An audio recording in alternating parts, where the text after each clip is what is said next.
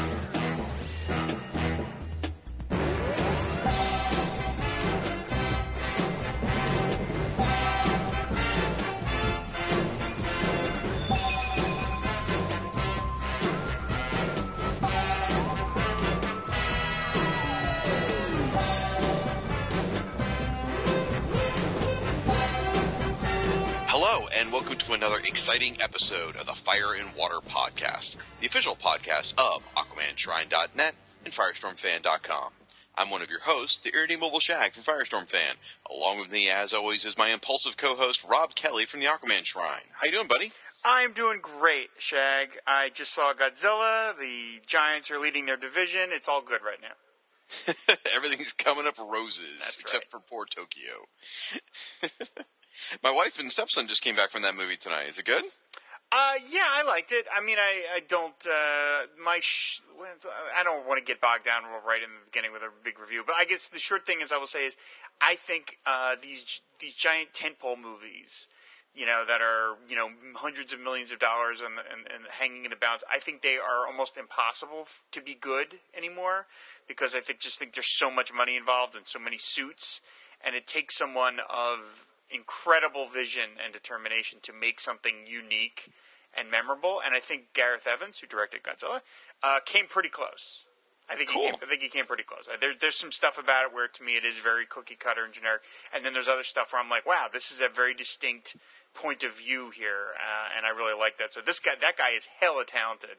I'd love to see what he can do with other movies further on his career. This is only his second film, so he's got a lot in him. Jeez. Yeah. That's really cool. Yeah. Awesome. I'm excited to see it. I want to see it. I instead watched, what is it, Aw Nuts or whatever? The Nut Job with my daughter when my wife Okay. went to go see that. So, well, folks, we have got a banner episode for you today. We are going to delve into the new series called The New 52, Future's End. There are 3 issues out so far, and we're going to touch on those. It's one of DC's, speaking of tentpole, one of DC's tentpole productions this summer, and then, or actually I guess for the next 52 weeks. Then we are going to do another installment of our backup stories, where last time we talked about Firestorm backups, this time we're going to do some Aquaman backups. Yay! And then we are going to get to your listener feedback, ladies and gentlemen. But first, we are going to say thanks to our sponsors. Folks, if you haven't heard this before, you should really pay attention more often. But In Stock Trades is our sponsor for the Fire and Water Podcast, and they are your best online source for trades, hardcovers, and other collected editions, all for up to 45% off, with free shipping for orders of $50 or more. Rob, what you got? I have a book by, it's written and drawn by a guy named Jean Luen Yang. It's called American Born Chinese, and it's basically a autobiographical story of a guy, a Chinese kid who lives in America and sort of is dealing with the culture clashes there of being one of the few Asian kids in an pretty much primarily all white neighborhood. I read it many years ago, back when I was toiling at Borders, and it's really a beautiful story. Just no superheroics or anything like that. It's just a human interest story, but beautifully done. Great story, great art. It's 240 pages, full color. The normal price is $17.95, and Suck Trades has it for $14.36. It's a really great story. You know, it's a little bit offbeat from things I normally recommend, but it's really worth your time. Just a great human interest story. So am I sensing some of your Margaret Cho commissions influencing this decision? I don't think so. Okay. All right. Back when I was at Borders, when I worked at Borders, I ran the graphic novel section, and we could take stuff home for free. And so I just read not permanently, obviously, but I grabbed everything that was in there because I thought, well, here's my chance to read as much as I can for nothing. And this is one of the books they had, and I was really impressed by it. It's just a captivating human interest story done in comic book form, so it's really good stuff. Very cool. Mine's a little more on the nose. I picked 52, the omnibus hardcover. And really this was driven by the fact that the thing we're covering today, Future's End, is DC's big weekly series for the year. And 52 was DC's big weekly series in 2005 that sort of kicked off a whole series of these things from 52 to, the Countdown and all the other stuff. So anyway, this collects every single issue of 52. Bet you can't guess how many issues there were in the series. And you got Jeff Johns, you got Keith Giffen, you got Grant Morrison, you got J.G. Jones on artwork, you got a bunch of other folks involved. Really, it's an interesting story because it was about a year in the DC universe, a year without Superman, Batman, or Wonder Woman. If you haven't read it, it really is a wonderful story because it's essentially... Anthology isn't the right word because all their stories sort of weave together a little bit here and there. But it's about several different characters. For a while you follow Elongated Man. For a while you follow Booster Gold. Then you follow Batwoman. You follow Lex Luthor, Animal Man, Starfire, Adam Strange, Black Adam, Will Magnus. I mean, a lot of really unexpected second, third tier characters. Wonderful series. Page count is 1,216 pages. Well, it's an omnibus. 1,216 pages. Normally goes for $150. You can get our in-stock trades right now for 42% off at $87. Now, that seems like a large commitment, but I promise you it's 1,200 pages of good stuff. You won't regret it. You will die before you finish reading this book. Oh, whatever. We all read it. We got through it. Anyway, so folks, our thanks again to InStock Trades, your best online source for trades, hardcovers, and other collected editions, all for up to 45% off with free shipping for orders of $50 or more. In fact, you get that omnibus, you got free shipping on it right there. So, I'm just saying. All right. The New 52, Future's End. This is a big deal for DC. They have launched 3. Do you know this? They're doing 3 weekly series this year. They've got this one. They've got Batman Eternal, because, we need another Batman book. And they've got, I don't know if I'm going to get this name right. I want to say the name is Earth 2 World's End, which is another big series. I want to say it's weekly. Maybe I'm wrong. Someone correct me. Whatever. Which follows Earth 2. Anyway, so this one... the way it was promoted and where we're going to end up, I guess, is a little bit different. You can learn more, too, by the way. Go back a couple episodes and listen to our interview with Dan Jurgens. He's one of the writers on this book, and he talks about the creative process behind this book and how what it appears in the beginning is not where the series is going to end up, which is a lot like 52. In fact, as I read this, I don't know if you get the same vibe, Rob, I really get a 52 vibe off this series because it's not about your tentpole characters. It's about, the ones they advertise as lead characters is Batman Beyond, Firestorm, Frankenstein, and Grifter, and I'm forgetting someone else too. I don't remember off the top of my head. But what a crazy eclectic group of people to feature as your series leads. So, issue 0 came out on Free Comic Book Day. You get it for free. You know what? How much is a free comic book worth? Worth a lot more than free because you get entertainment out of it. And I guess what I'm going to do is I'm going to run through this. I'm going to give you sort of a high-level recap of the story, not go into a lot of detail except for the Firestorm bits. And we're not going to do this on a regular basis. We will just hit the highlights of the Firestorm stuff in this series probably going forward. But I felt like, with the launch of Future's End, it's kind of important. I feel like we should talk about it. So, first issue, really if I had to sum it up in 2 titles, I would just say it's Days of Futures Past meets Terminator.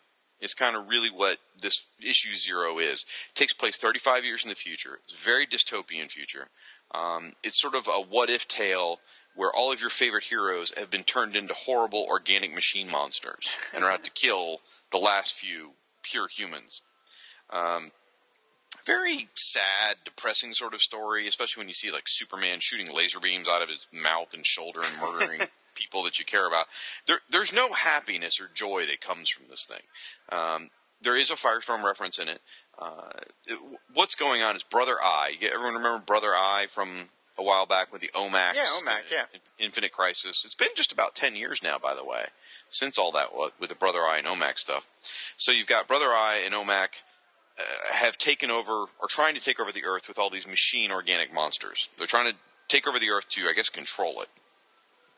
And you've got a small collection of people. You've got Captain Cold, The Flash, John Stewart, Grifter, Amethyst, a few people that have held out and are still human or fighting against the system. You find out Batman and Batman Beyond are also still fighting against the system. So where I was going with the Firestorm reference is apparently Firestorm is trapped like up in a pedestal and being used as a battery to power the Brother Eye satellite and a lot of the stuff that's going on. So it's kind of a clever idea using Firestorm as a battery, you know. So in the end of it, all of the characters you care about are slaughtered. And in the end, and Batman has a plan to go back in time and stop this from ever occurring. Well, he gets killed, and so it's up to Batman Beyond to go back in time and fix this. He jumps back in time. You think he's going to end up current day, but no, he ends up in the wrong time period. He's actually 5 years in our future, and he is in the wrong time by something like 7 years. And he's like, oh no, how do I fix this with Brother Eye already in existence? How do I stop this from happening? That's where issue 0 leads off. As a teaser to get you to want to read more, I don't know that it works in that way. It certainly leaves you with a lot of questions, but what you see in this comic is not what you're going to see in the other comics, because again, this is almost a horror story, really. So I don't know. It was nice that it's free. That's wonderful, and you know, I'm excited about seeing Batman Beyond in the DC universe. Has that been done before? Is that the first time that he's actually incorporated outside of the DC sort of animated books? First time he's incorporated. Oh, wow. Now, he's probably shown up in something in like one of those Jeff Loeb, Batman, Superman titles that had nothing to do with continuity, almost Bob Haney style series that he did. Could have shown up in there. But as far as being officially recognized as part of the DC continuity, this is the beginning. So then we get to issues 1 and 2, which we'll talk about. But just so you know, these series, again, take place 5 years in the future from now. So really the thrust of the series is almost like a nice little what if. Like, what's going to happen? What's everyone's lives going to be like 5 years from now? What's going to be going on with Firestorm, with Ronnie Raymond and Jason Rusch? I mean, they were in high school right now. What are they going to be like after they've gotten out of high school and are in their college years, or at least college aged? Whether Ronnie made it to college or not, we're not sure yet. So it kind of gives you an interesting spin there. The story starts off following Batman Beyond. He's, again in modern day, or 5 years in the future, trying to figure out what to do. He fights an OMAC that came back with him. You get to see a whole several pages with Stormwatch, which made no sense to me whatsoever, other than Hawkman. Hawkman died. Grifter, and I'm going very quickly, Grifter assassinates an entire family because he's just trying to kill one creature that's there. I don't know whether it's an alien or a creature or a superhuman, whatever, but he murders this child because he's there to do that. It's his job, is to kill these things. I'm assuming aliens. Let's see what else. Jason Rusch. This is where the Firestorm stuff comes in. He comes running. He's in New York City. He comes running into this cool hip salon, or not salon, but a clothing store for young women. Comes running in looking for Ronnie Raymond. He runs upstairs and interrupts Ronnie scromping with his girlfriend Emily. And what? What? You never heard scromping? No, I've never heard. Well, you know what? Everyone at home, even if they never heard it, they know what it means now. I guess so. In the proper context, I guess. Yeah, but wow. Yeah. Okay. And Jason basically says, we've got to go. Green Arrow called us 45 minutes ago and says he's got an emergency, and, we got to go. And Ronnie's like, I don't care. We can be late. He's a superhero. He can take care of it himself. So basically, Ronnie's being selfish, didn't want to answer the superhero call because I don't know if he'd been scromping for 45 minutes or not, but he had other things on his mind. So Jason forces the Firestorm merger, and they take off flying for Seattle. Ronnie's pissed off, but he is at least engaging in the superhero activities now, and they're having an argument on the way about Ronnie, whether they should continue to be Firestorm or not. Ronnie doesn't really care about it. He feels like he's paid his dues. Jason says we should have been there to help him. And you get a little bit of interesting history here. Jason mentions that Oliver brought us into the league after the war. It sort of makes you go, what is all that? Mm-hmm. I have heard that apparently, and as you read these comics, apparently at some point in the next 5 years, Apocalypse is going to, like, storm its way across a parallel world. And those parallel world people from this alternate Earth are going to come to the primary Earth, our Earth, as refugees. And so our Earth takes on another Earth's population as refugees, and there's a war. And I don't know whether it's a war between the two different types of populations, or whether it's a war between Apocalypse and our Earth, or what. But you find out there are hints of this. So this is after a big war, and I guess Green Arrow brought Firestorm into the League at that point. So I'm guessing he doesn't really join the League after Forever Evil, which sucks. But whatever. Yeah. So, they keep reinforcing, hitting you over the head that Ronnie's being selfish. So they go there, they get to Seattle. I do wonder, though. I mean, they're 45 minutes late. How long does it take Firestorm to fly from New York to Seattle anyway? It takes me like a whole day to get over there. I don't know how long it takes him. So he gets there. It appears to be fairly quickly. He's helping people, saving people, and Jason's kind of like, oh, now you want to be the hero. So they get there, and they find Green Arrow is dead. He died. He was not able to hold out. There were some explosions. And the premise of what you're supposed to feel here is if Ronnie had gotten his crap together and had gone out there and met Green Arrow to help, Green Arrow wouldn't have died. So there's a lot of weight on Firestorm's back right now. Then you get into, they give you like a 2-page teaser spread every issue, which is kind of cool. They've got this whole motif going on of like circuitry as sort of like the trade dress, which is interesting. So then we go on to issue number 2. Again, very high level. I got kind of deep in the weeds that time. I probably won't as much this time. There's a funeral for Green Arrow. Firestorm is there. He is one of the pallbearers because him and Green Arrow are apparently very close. Animal Man gives an incredibly moving speech about Green Arrow, talking about what a great man he was and how Animal Man and Green Arrow had become best of friends, I guess, during their time. We're supposed to assume this occurred during their time on Justice League United, which is that new series by Jeff Lemire. And then, let's see, Aquaman has an argument with Mr. Terrific, who he feels like a pop star rapper to me. Like, he's got a real attitude. He's got sort of a dialect. He's really a cocky, arrogant jerk. And the point of what Mr. Terrific is trying to prove is that basically he's saving people and helping people, and he's doing it without being part of the Justice League. He's trying to point out that he did it on his own. He didn't need the League's help, and that he's making the rest of the heroes look good because he's getting stuff done. He's a real arrogant ass. And, Aquaman, what do you think Aquaman's new costume? We'll get to it in a minute. Aquaman has a new costume in there, so. All right, so Firestorm, unfortunately, there's a fist fight between Firestorm and Arsenal, which is, of course, Roy Harper, which is the former Speedy, Green Arrow sidekick. And they get into a fist fight. Basically, Arsenal is pissed off because he knows Firestorm could have responded sooner. He knows Firestorm did not respond to help Green Arrow in a timely manner. He says, where were you? You didn't respond for an hour. Ronnie straight up lies. Meanwhile, Jason's in his head screaming at him, going, stop lying, tell the truth, separate the Firestorm entity, let me out so I can talk to him.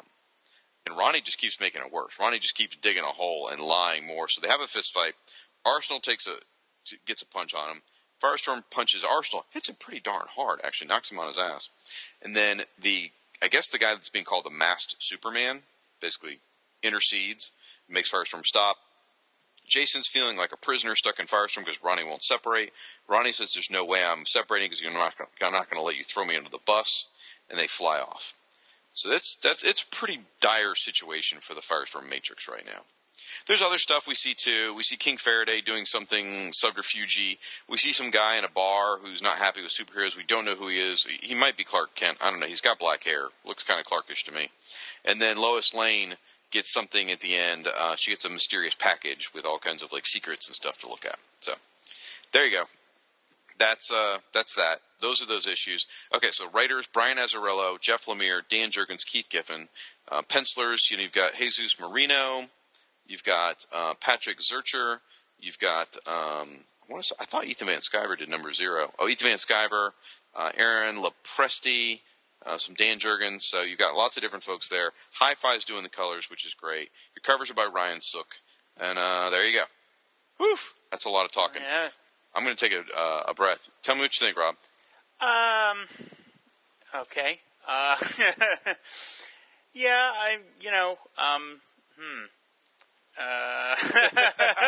Okay, so I'll talk for a minute. Yeah, okay. Let me start with this. I was really not familiar with Grifter. I know who he was, but I don't think I ever read a single comic with him in it. So I guess, is he like somebody who goes around and kills people? Is that his thing? I guess. I mean, he wears around. Well, the Wildcats were always hunting down demonites, I think is how you say it. All right. And there are the other dimensional alien invader kind of people. That's why I kind of felt like he was hunting down an alien. All right. I mean, because that murdered the whole family to get to it. That scene really put me out. It really bothered me because it was just a lot of gun violence and him shooting regular people. That level of violence really did not sit well with me. And I don't like seeing it in comics. We've gone over this 1,000 times because we're always up to episode 89. I think I've mentioned it on 50 of the 89 episodes. So that really, a story that's set 5 years in the future is meant to be kind of just, I don't want to say goofy fun because it's not necessarily true, but it's got a kind of comic booky lightheartedness to it because you're like, wow, everything's all jumbled. This is the future. Everybody's got different uniforms, and it just having that scene in the first issue, I was like, whoa, and it really just sort of put me off. I felt the same way with issue 0 with all the organic machine people and their horrible graphic murderers and stuff. Mm-hmm. Sorry. I didn't mean to interrupt you if you wanted to keep going. Yeah, no, I don't want to go, beat that dead horse too much. It's just, I don't mind that kind of violence as much because that can't happen in real life. I'm not worried about cyborg people coming over. But when the gun issues. When it's violence that can be replicated in real life, it bothers me. It bothered me in Iron Man 3 when Iron Man 3 turned into Lethal Weapon near the end of the movie, where it's just Tony Stark and Rhodey running around shooting people, and I'm like, what? Huh? I don't mind people get hit by repulsor rays because I'm not worried about that. But it's just a thing for me. That's all. It's just a personal thing for me that just it kind of reminded me a little bit. I hate to say this, of Identity Crisis, where I went into it with this. I was like, oh, it's going to be like a mystery, and then this horrible act of violence takes place right in the beginning, and I was like, whoa, and it just shifted. Now, it wasn't that bad here. You know what it is? Part of it is it also weirds me out seeing the non-DC characters interacting with the DC universe. Grifter and the Authority. I don't know what the big deal is because it's the Quality Heroes and all those guys. The Charlton Heroes. That's all these guys mixing back and forth. But it was just weird to me. I didn't even know that Midnighter and all those guys were part of the DC universe. I knew DC owned them, but I didn't even know that they were sort of incorporated. So I was like, really? Yeah, I didn't think I knew. There's New 52 titles and everything with them in it. I guess so, but I just didn't know that they were. Yeah, I guess I didn't even really think about it. You know what I mean? I was just like, oh, okay, yeah, I guess so. So. Well, I'm going to sound a little bipolar as I discuss this because I'm going to talk about some great stuff and then some stuff that I wasn't thrilled about. So forgive me as I go through here. I don't think anyone's going to really figure out, I guess when they're done, they're going to go, which way was Shaq going here? Some cool things, like you talk about the fun aspect. I do love, there's this great 2-page spread. I mean, sadly it's at Green Arrow's funeral, but you get to see a bunch of characters. Yeah. And they all, and like you said, you get to see all the fun costumes. Now, for starters, artist Ryan Sook designed a lot of the 5-year later looks for characters like Aquaman and Firestorm both. Firestorm's look, I absolutely love. I think Firestorm looks totally awesome. And when this is done, if this is how Firestorm looks from now on, I'd be okay with it. Very sleek. Exactly. He looks very sleek. I love Firestorm's costume. Don't get me wrong. I love the red and yellow. But this looks really cool. Now, I would like to see a little bit of Yildiray Sonar's, flaming wrists and flaming ankles. I think that would be good. But beyond that, this is an awesome looking Firestorm. I think Aquaman looks pretty cool. Mm-hmm. It's a different one. I mean, what did you think of the Aquaman look? No, I liked it too. I mean, anytime any story is set in the future, and whether it be a movie, a TV, a comic book, everyone tends to start wearing kind of like sleek onesies. I think 'cause it just tends to give a slightly futuristic, if not sort of dystopian kind of look that everybody. And so Firestorm and Aquaman's suit are kind of similar in that they are just sort of basically one piece. I mean, they're nice looking. I'm not knocking it, but I mean, I think Sook for doing the costume designs has got a little bit of. I mean, Mr. Terrific's suit is just basically one piece. He's just wearing all black with just that T on it and stuff. So, I mean, some of them look a little different, but I mean, there is a little bit of a similarity to some of them, and I just think that's on purpose because it's like we're in a extra harsher world here, and everybody's looking maybe a little more militaristic or than they normally would. So yeah, but Ryan Sook is a superb artist. I mean, he did the Commandy feature in Wednesday Comics. Oh God, that was beautiful. He's just was it really? Oh okay. God, it was great. It was written by Dave Gibbons. Superb artist, Ryan Sook. Well, there's some fun stuff. I mean, a lot of the characters look identical. Wonder Woman looks exactly like she normally does. Animal Man looks the same. Blue Devil actually makes an appearance. He looks the same as he does in the New 52, unfortunately. You get, I guess, I don't know who this is. Is that Steve Trevor? Or is that supposed to be Guy Gardner Warrior? I don't know which. Either way. Vibe is there. You get a masked Superman, which is kind of interesting. That's apparently going to be an ongoing storyline. You get some guy, I don't know who this dude is. Maybe he's Icon or something? A black guy who's in like a black sort of commando suit with golden bracers and a golden belt and an American flag for a cape. Maybe everyone's going. No idea. Yeah. Maybe everyone's going Durshag. That's so and so. I don't know who it is. I think it looks great. Then there's this giant lion-like creature who, I'm sorry if I'm supposed to know who that is. Maybe he was part of that. What was that series that was a spin-off of Teen Titans? Oh well, maybe he's one of those characters. I don't know, but he looks like a wildebeest to me. So, anyways, it's fun to see all those characters, like you said. And then it's in here basically. It says that Aquaman is the leader of the Justice League. Yes. So, wow, look at that. So, there's some thoughts. Is that going to be played out? Is he actually going to become leader of Justice League at some point? I think that's what the rumor is after that big storyline that they're talking about, the reign of whatever the name of it is. The Rise of the Seven Seas? Rise of the Seven Seas, whatever. Yeah. That supposedly that is what's going to happen there, is that he will take over. That'd be pretty cool. Yeah. So, the big thing in the room for me is Ronnie and Jason not getting along, Ronnie being a complete jerk, things like that. I'm really struggling with that. But here's where I'm going to argue with myself. Like, I don't like seeing Ronnie this way. I don't like seeing him as a selfish jerk. I think Ronnie's better than that. I think we've seen this story enough times. I think Ronnie... It's almost like, Jerry Conway wrote a very likable teenager. Ronnie, to me, is the way Jerry wrote it. A very likable young man who, unfortunately, has very bad luck. And with the right intentions, makes bad decisions. That's sort of Ronnie in a nutshell. He tries, but it never works out his way. Sort of like Spider-Man. Peter Parker has horrible luck. Same thing with Ronnie Raymond. And everyone since then seems to write Ronnie just as a selfish jock jerk. And that's what you get here. Now, I do realize, and this is where I say I'm going to argue with myself, I do realize this is a story. This is the third part of a 52 or 53 issue story arc. I realize where Ronnie starts here is not where Ronnie's going to end. So, as much as I'm really not happy with the way Ronnie is, I do accept the fact that they're telling a story and there's a journey to be had by the character.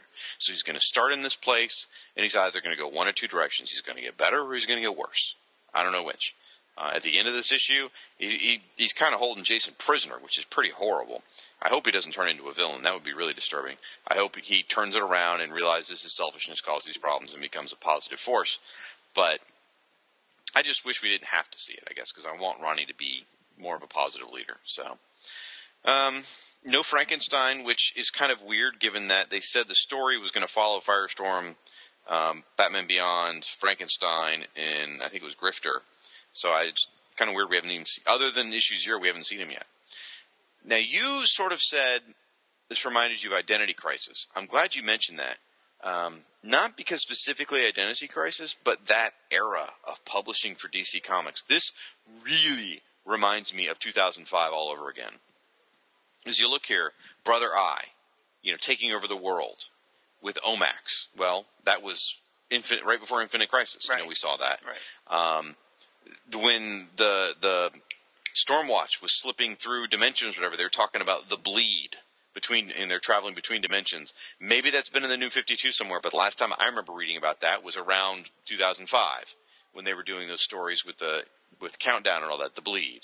5 years later sounds an awful lot like 1 year later. Remember that big thing they did? So it almost feels like are they just trying to redo what they did? In this book being weekly is almost like 52. Are they just trying to redo what they did 10 years ago?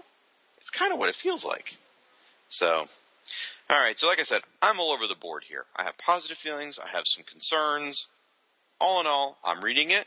I'm finding things to enjoy about it. I love seeing Animal Man as a leader. It looks like he's a leader of the Justice League to some extent. Maybe not the one Aquaman's on. Maybe it's Justice League Canada or Justice League United he's the leader of.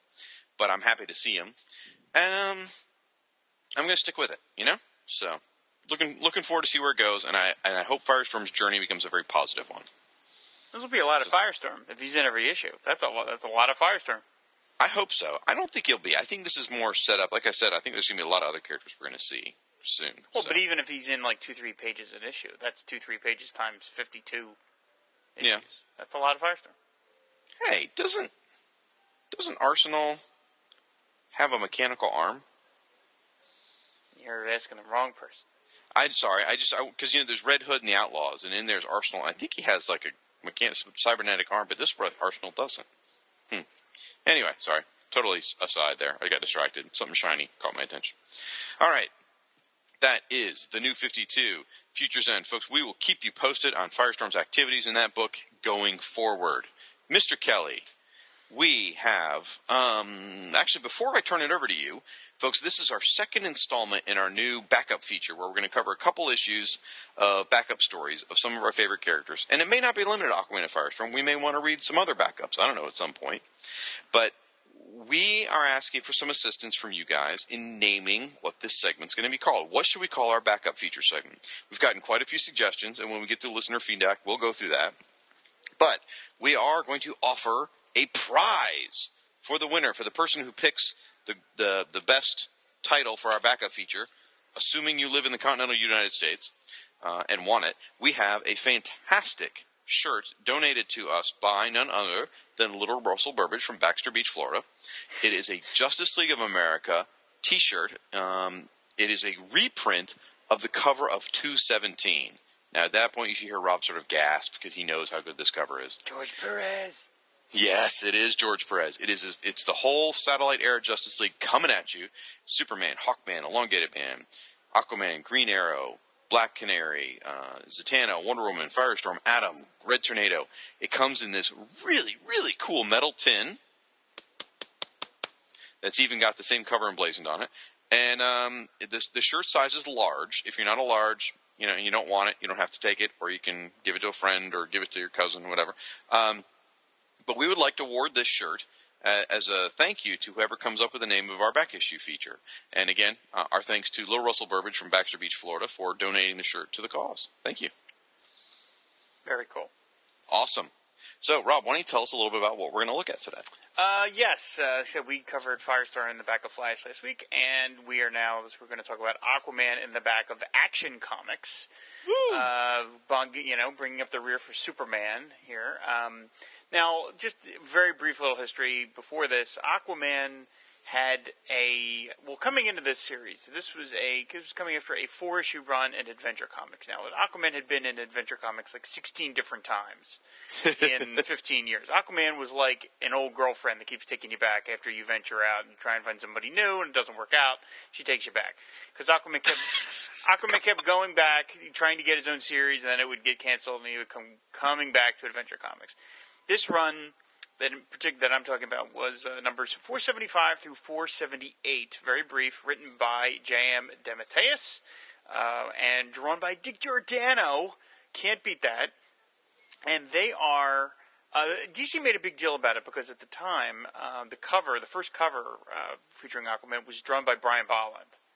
And it's a great cover of Aquaman smashing through the cover that he's already on. It was like one of those, like double blind reality covers thing where he's smashing through his own thing. And it was a really, really good series. It is some of my favorite Aquaman comics, actually, even though the run by DeMatteis and Giordano only lasted 4 issues. Because right after that, they moved Aquaman over to Action, and they got rid of the Starman and Plastic Man features and gave the book over to Dial H for Hero. Oh, Aquaman eventually did come back to Adventure Comics. Of course he did. So this was just yet another... He broke up with Action Comics after a drunken fight. He did. And he needed somebody to take him back. I love you. I've always loved you. So they moved him over to Action Comics as of number 517, which is cover dated March 1981. And the story continues. It is still by J.M. DeMatteis, except the art has changed. Instead of Dick Giordano, we're now getting Don Heck. Aw, heck. Yeah, aw, heck. So, I hate to, he's supposedly a very nice guy and certainly very talented. It just, he's not a good follow for Dick Giordano. Dick Giordano did such a great job. Fun note here, with the fact that Aquaman had a run in Action Comics, I think makes him, I could be wrong about this, I think he is like literally the only DC hero that has had a solo strip in every major DC omnibus title. Because he had a run in Detective, he had many runs in Adventure, he had a run in Action, and he had a run in World's Finest. I don't know if there's any... I think maybe Green Arrow also had a run. I was just about to say, Green Arrow was obviously an Adventure. I want to say he was in World's Finest. He was, and he was in Detective. I think he also had I think he had a run in Action in the 70s, but anyway, it's very few. Very few characters have been in every single one of these books. So anyway... Yeah, because Aquaman needs more accolades. Yeah, exactly. So anyway, the story, number 478 in Adventure ended with Aquaman going after Black Manta and his pal Cal Durham, which is this guy who's had, he's been futzed with his physiognomy so he can only breathe underwater and stuff. Tries to warn Aquaman that that's not the real Black Manta, but of course Aquaman doesn't listen because he never does. And number 478 ends with Black Manta exploding, which is cool, and ends with him exploding. And then we cut over to Action number 517, and we pick up right where it left off with Aquaman and Cal examining this giant hunk of metal, which is Black Manta. So Cal was right. It's not the real Black Manta. It's, in fact, a robot duplicate. Dun, dun, dun, dun. Yes. And Aquaman here is super, super testy because Cal is like, I tried to tell you, and Aquaman's like, I don't want to hear about it, or I didn't want to hear about it. I'm sorry. I'm such a hothead. Meanwhile, he's got this other thing going on with Mera, who we learn is basically popping back and forth between Earth and her home dimension because of the way her body is made up. She cannot stand like the strain of being a creature from another dimension and living in our Earth. So she is slowly, her body's sort of being ripped apart by all of these weird dimensional things, and she's going to eventually get zapped back to her home dimension. No, she's going to cease to exist. Well, okay, maybe, but okay. So, so Aquaman and Mera are talking about that while they're going investigating this whole thing, and they find out that it is a company was behind this. Hold on one second, I'm all lost. This is a very Don Heck art. Yeah, this is very Don Heck art. So they go to New York. To you know what? I'm completely forgetting why this happened. I just read these earlier today too. It's sort of ridiculous because you don't feel bad. You're not lost for no reason. I mean, what happens is they find out that something to do with Black Manta's attack, like his henchmen, all came from one company.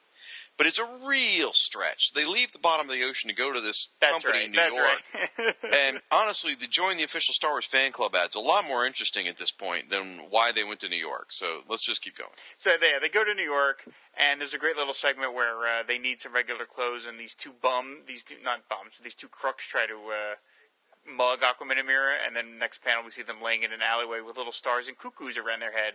Aquaman and Mera taking their stuff.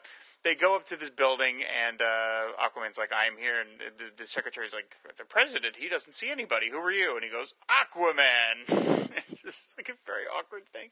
Anyway, they go into the president's office, and sitting in the swivel chair is Ocean Master in full uniform with the mask and everything. He's just sitting there. Ocean Master attacks him. They have a long fight on the roof of the building. Aquaman is weak from the fact that he's been out of water for over an hour, which, kind of stupid of Aquaman to do that. They fight. Aquaman says, Ocean Master says, "I failed to kill you and I failed our mother." Ocean Master decides to commit suicide by jumping off the roof. And that is the end of this issue of Aquaman and Mera looking over the roof and seeing no sign of Ocean Master, his body or anything. So what happened there? I don't understand. And so the next story is Beyond the Poseidon Adventure. And this is a little note I should mention. The title of this story is Brother Rat. And it took me 24 years to notice this. But I just went back and saw that every single one of J.M. DeMatteis' stories is named after a movie.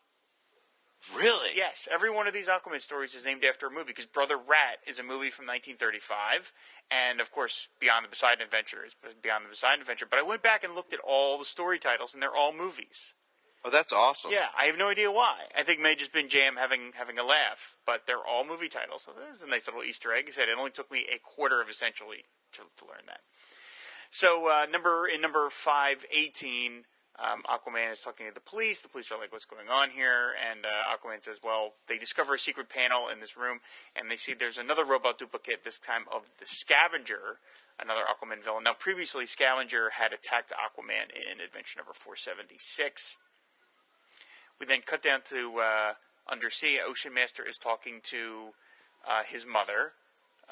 What's her name? Atlanta. Forget it. Yeah, Atlanta.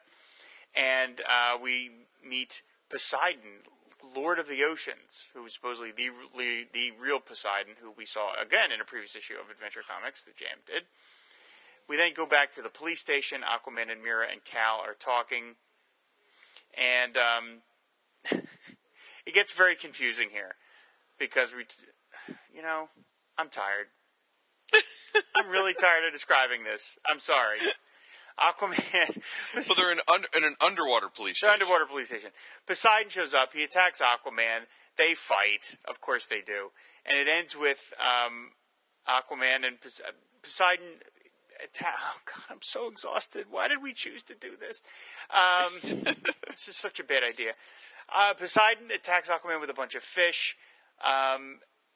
Cal mentions to Poseidon, "How can you do this? He's a good man. You shouldn't kill. You should show some mercy." For some reason, this knocks Poseidon out of the little zone that he was in, and he realizes, "You're right, this is the wrong thing to do." He calls the fish away, and he says, "I can't kill this man because he is my son." Dun, dun, dun, dun. Next issue, Family Plot, which is a Alfred Hitchcock movie. So, oh, perfect. Yeah. So that is the horribly abbreviated stories from Adventure Comics 517 and 518. Even though these were all written by J.M. DeMatteis, there's something about the way this story takes like a hard turn when it moves over to Adventure Comics that, to me, I have a hard time reconciling. These are all kind of written by the same guy.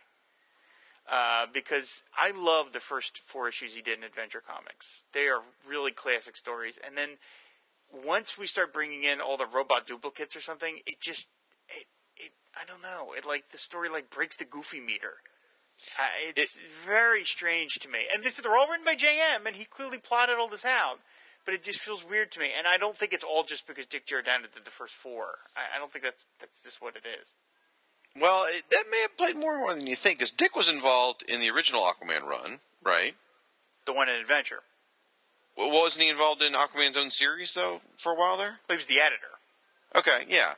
And so it's quite possible that maybe they did it Marvel style, and so Dick was sort of providing a lot of energy for the book, and so J.M. would come in later and script it, because he does a lot of work that way. And, maybe Dick did play it, because you're right, there is a very distinct difference. I mean, I remember back in the 80s and 90s, and that's when I was like a diehard Aquaman fan, and I would seek out stuff. I'd go on back hunting, shopping, and I would every time I found one of the Adventure Comics issues, I was so excited. And I remember those 4 being particularly good. Yep. And I was like, wow. And I remember getting my hands on the Action Comics ones and going, what the hell? Yeah. Literally they turned me off because there is such a huge difference. So I got to imagine it's not just, I'm on a different title. I got to think Dick played a role. I mean, I'm making assumptions here, but I'm just thinking, I bet Dick played a role in keeping those first 4 really, really solid. And here, without that rudder, he's using Don Heck, and he probably felt a little listless and. I guess. I mean, James DeMatteis is a great writer, and it's like I love his stuff. I always have, and I'm not just saying that because. He's been nice to me personally, and he has a story in my book and stuff. I mean, I was a fan back in these days. I bought these comics off the shelf back in 1980, and I thought they were awesome then. I think they're awesome now. There's just, I don't know. There's just something about, maybe it's the way Don Heck stages things. I don't know. Maybe that is part of it, because I agree. JM is a fantastic writer. He's written some of my favorite stuff. The old Justice Leagues he did with Keith Giffen, the Dr. Fates he did, some Spider-Man stuff. I mean, I really enjoy a lot of his work. So, I don't know. Either way, we're not going to solve it here. No, I guess but there's certain things to talk about, though. Did you notice they mentioned Zebel by name? Yes. Because when you and I talked a long time ago, we thought that Brightest Day was the first time Zebel ever got called by name. Did I say that? You did. Wow. And, I don't know why I would say that. I know that's not true. I don't know why I would have said that. Okay, so at least that's my recollection. I could be wrong. It does happen from time to time. So I just found that interesting. The name Zebel by name here, and of course, it's obviously played a role in the modern day Aquaman comic. And I'm glad you said Aquaman was testy in the beginning here, because man, he was a straight up jerk. He was a jerk to Cal. He's a jerk to Vulko. He grabs Vulko by the shirt. Yeah. What kind of idiocy is this? Have your burdens as Atlantis' king addled your medical sensibilities? In the very late 70s, early 80s, Aquaman is just no fun to be around at all. He really was an unpleasant. Now this is after Aquababy's been killed. Is that right? Yes. They don't ever touch on that, but I guess you could sort of retcon that's why he's so angry. I don't know, or maybe they were just trying to make him into DC's Namor. I'm not sure. But I love, by the way, when he goes to that corporation, the Kingdom of Hope. Did you notice the lady goes, no one sees the CEO, Mr. Masters. Never sees anyone. Yeah. Mr. Masters. And then when they go down there, so I guess what she did was she buzzed him. She's like, bzz, Mr. Masters, you've got Aquaman here to see you. So that gave Orm time to change into his costume. So he was ready for Aquaman. I think that's how it probably worked, because he's probably in like a suit and tie. So he changed into his That's a good point. I never thought about that. But it cracked me up. And then they're up on on top of the roof fighting. And like you said, it's the sun. He's like, the sun will dry you out, And there would have been good analogy for like day-old fish jokes or something. But anyway, did you notice in the coloring in this segment on the roof? Obviously, this fight took place during the Crisis on Infinite Earths year. Red skies. Giant red ball. And the skies are red. All I could think was, Crisis, look out! And then moving forward to the next issue, the thing with Poseidon is completely nutty, but there's some bits that I think are hilarious. Like Poseidon, they have this underwater police. I guess this is probably New Venice. Yeah, this is New Venice. Yeah, it is. And New Venice is basically a surface city that's sunk to the bottom of the ocean, right? Yes. Okay, so it's Sub Diego, 30 years before Sub Diego was a thing. So they're in the police station, and there's a knock at the door. And there's this great panel where Aquaman and Mera look at each other like, and they open the door. And Poseidon is there with an army of fish behind him, as if to say, I'm here to kick your butt. I mean, it's a whole page of just Aquaman opening the door and being like, uh-oh. And it's lovely. It's really enjoy that. It's very weirdly paced. It's very oddly. Maybe that's part of what it is. There's just something about the way Heck is laying out these panels that just, I don't know, the rhythm is all weird. It's strange. I think this page is supposed to be half dramatic, half funny. I really do. I think they were going for that. Because the fish burst through the door, and, it's great. And him and Poseidon slapping each other around. And the whole thing where he goes, he's my son. I mean, that's where this train really goes off. Yeah, I mean, as folks, if you're frustrated with my lack of synopsizing skills, just wait till we get to the next issues, because this story just goes completely batshit nuts. And I mean, I don't know when we'll get to these next issues, but holy mac. But yeah, so I mean, yeah, these were the backups in Adventure. I mean, action. I was always happy to have Aquaman to read, no matter where he was appearing. But I couldn't help but feel this was like a demotion, that he's a backup strip. You know what I mean? Like when he was in Adventure, he was at least in the lead. And then when he was in Adventure before he was in Adventure, he wasn't a backup. He was just part of their features. I mean, back when Adventure was a dollar title, and there was Wonder Woman, Flash, Green Lantern, and Aquaman, there wasn't really a lead feature. It was just everybody got their own thing. But here, Aquaman is playing second fiddle to Superman, of course. And it just, I don't know, it just bothers me. I feel like Aquaman's just too big of a character to be relegated to the back of a book. And then it got even worse, because later on in Action, he starts rotating this feature with Airwave and the Atom. Oy, oy, you know? I mean, I know. They're all A characters. I know. In I Action. get it, but, yeah. How funny. Now, if you're wondering why we're not, and Rob just explained it, that is why we didn't cover the first part of the story with Adventure Comics, because those were leads, and we are very specifically focusing on backup stories. Yeah. Yeah, I mean, this was Aquaman. I mean, Aquaman just couldn't be the sales driver of a book, so they had to stick him in the back of Action Comics. I mean, people are buying Action Comics for Superman, clearly. So it probably it didn't really matter who was in the back. But, and it always just feels weird to have such a continued story spread over 2 books, but, it's the way they did stuff back then. And I guess part of it is just the letdown. Again, I don't want to be so damn negative, but, like those 4 issues in Adventure are awesome. I mean, I love them. I read them over and over again. In fact, there's a 1-page sequence where Aquaman beats the crap out of Scavenger, where he actually insults Firestorm, oddly enough. That is one of my all-time favorite Aquaman sequences. And so just to see that the thing took such a downward spiral kind of so quickly is really sort of strange and unnerving to me. But to be fair, I mean, there's something to be said that Aquaman has a backup strip. Zatanna didn't. At this point... Yeah, they always kept him around. Yeah. At this point, Green Arrow didn't have one, I don't think. He was in World's Finest, I think. At the same time? Okay. Around this time. But, I mean, they always... Yeah, they always... Hawkman didn't. Yeah, he was enough of a marquee character that they always put him somewhere. He always had to be somewhere. Now, this was he didn't have his own... he was alternating appearances between here, Justice League, and Super Friends at that point. But, yeah, he was never without a home for that long. There were brief periods where you could only find him in Justice League. But that was pretty rare. I mean, DC did at least make efforts to say, hey, we should stick the guy somewhere because he has enough of a following. Yeah. So, is it wrong of me to say even Don Heck can draw Mara hot? I mean, is that okay? Yeah, it's fine. I think Don Heck he's like, I know you're not going to like this comparison because you don't like this guy, George Tuska.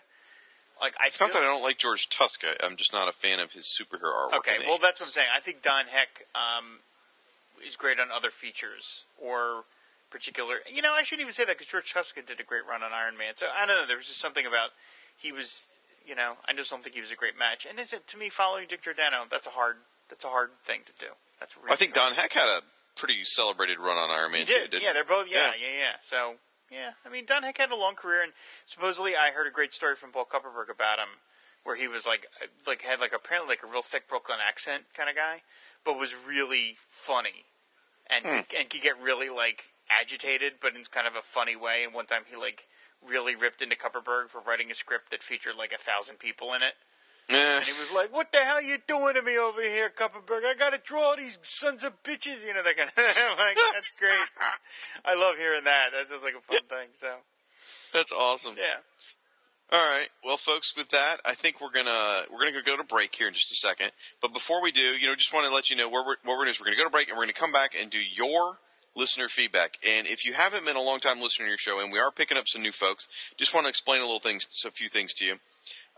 People that listen to our show on a regular basis, we refer to them as nuclear subs.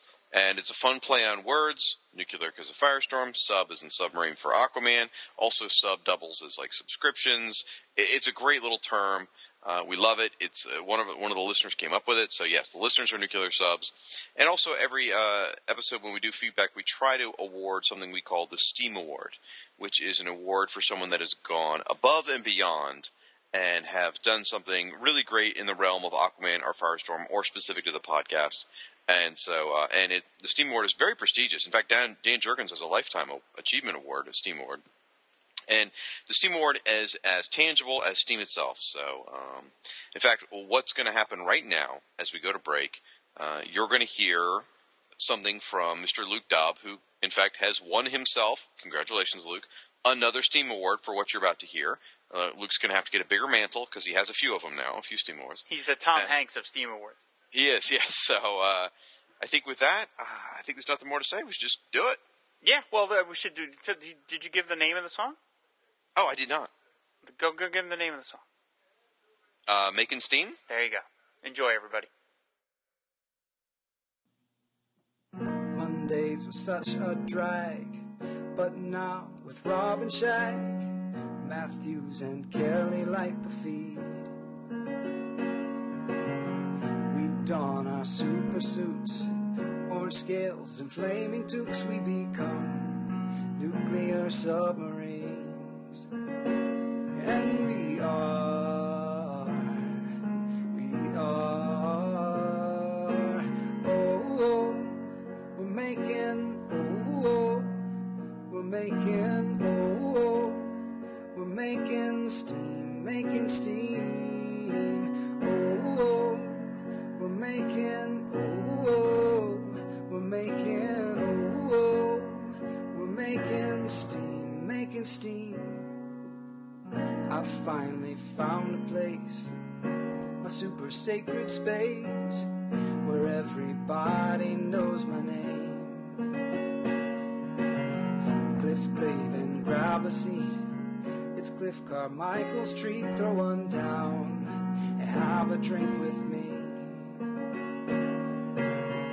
And when I'm feeling blue, here comes another who's who, an epic journey A to Z. And we are, oh, we're making, oh, we're making, oh, we're making steam, oh, we're making, oh, we're making, oh, we're making steam. I remember it like yesterday, when I was first told I found the flaming right away.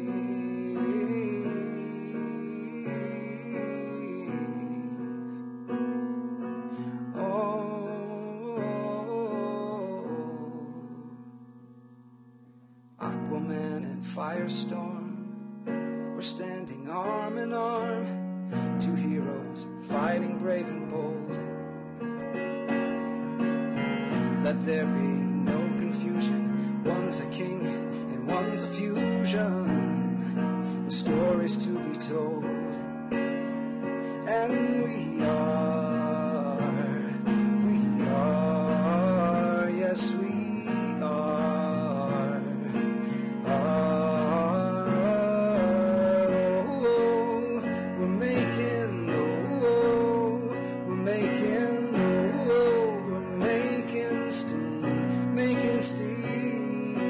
oh, we're making, oh, we're making, oh, we're making steam,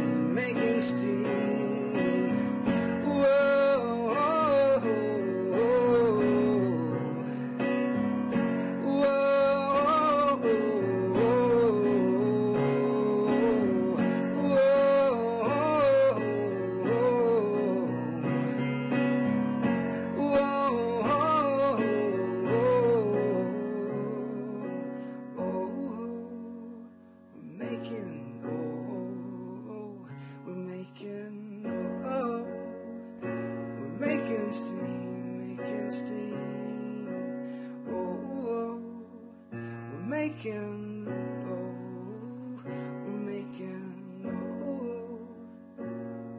making steam, making steam, making steam, making steam, making steam, making steam. Oh, we're making, yeah, we're making, oh, we're making steam, making steam, we're making steam.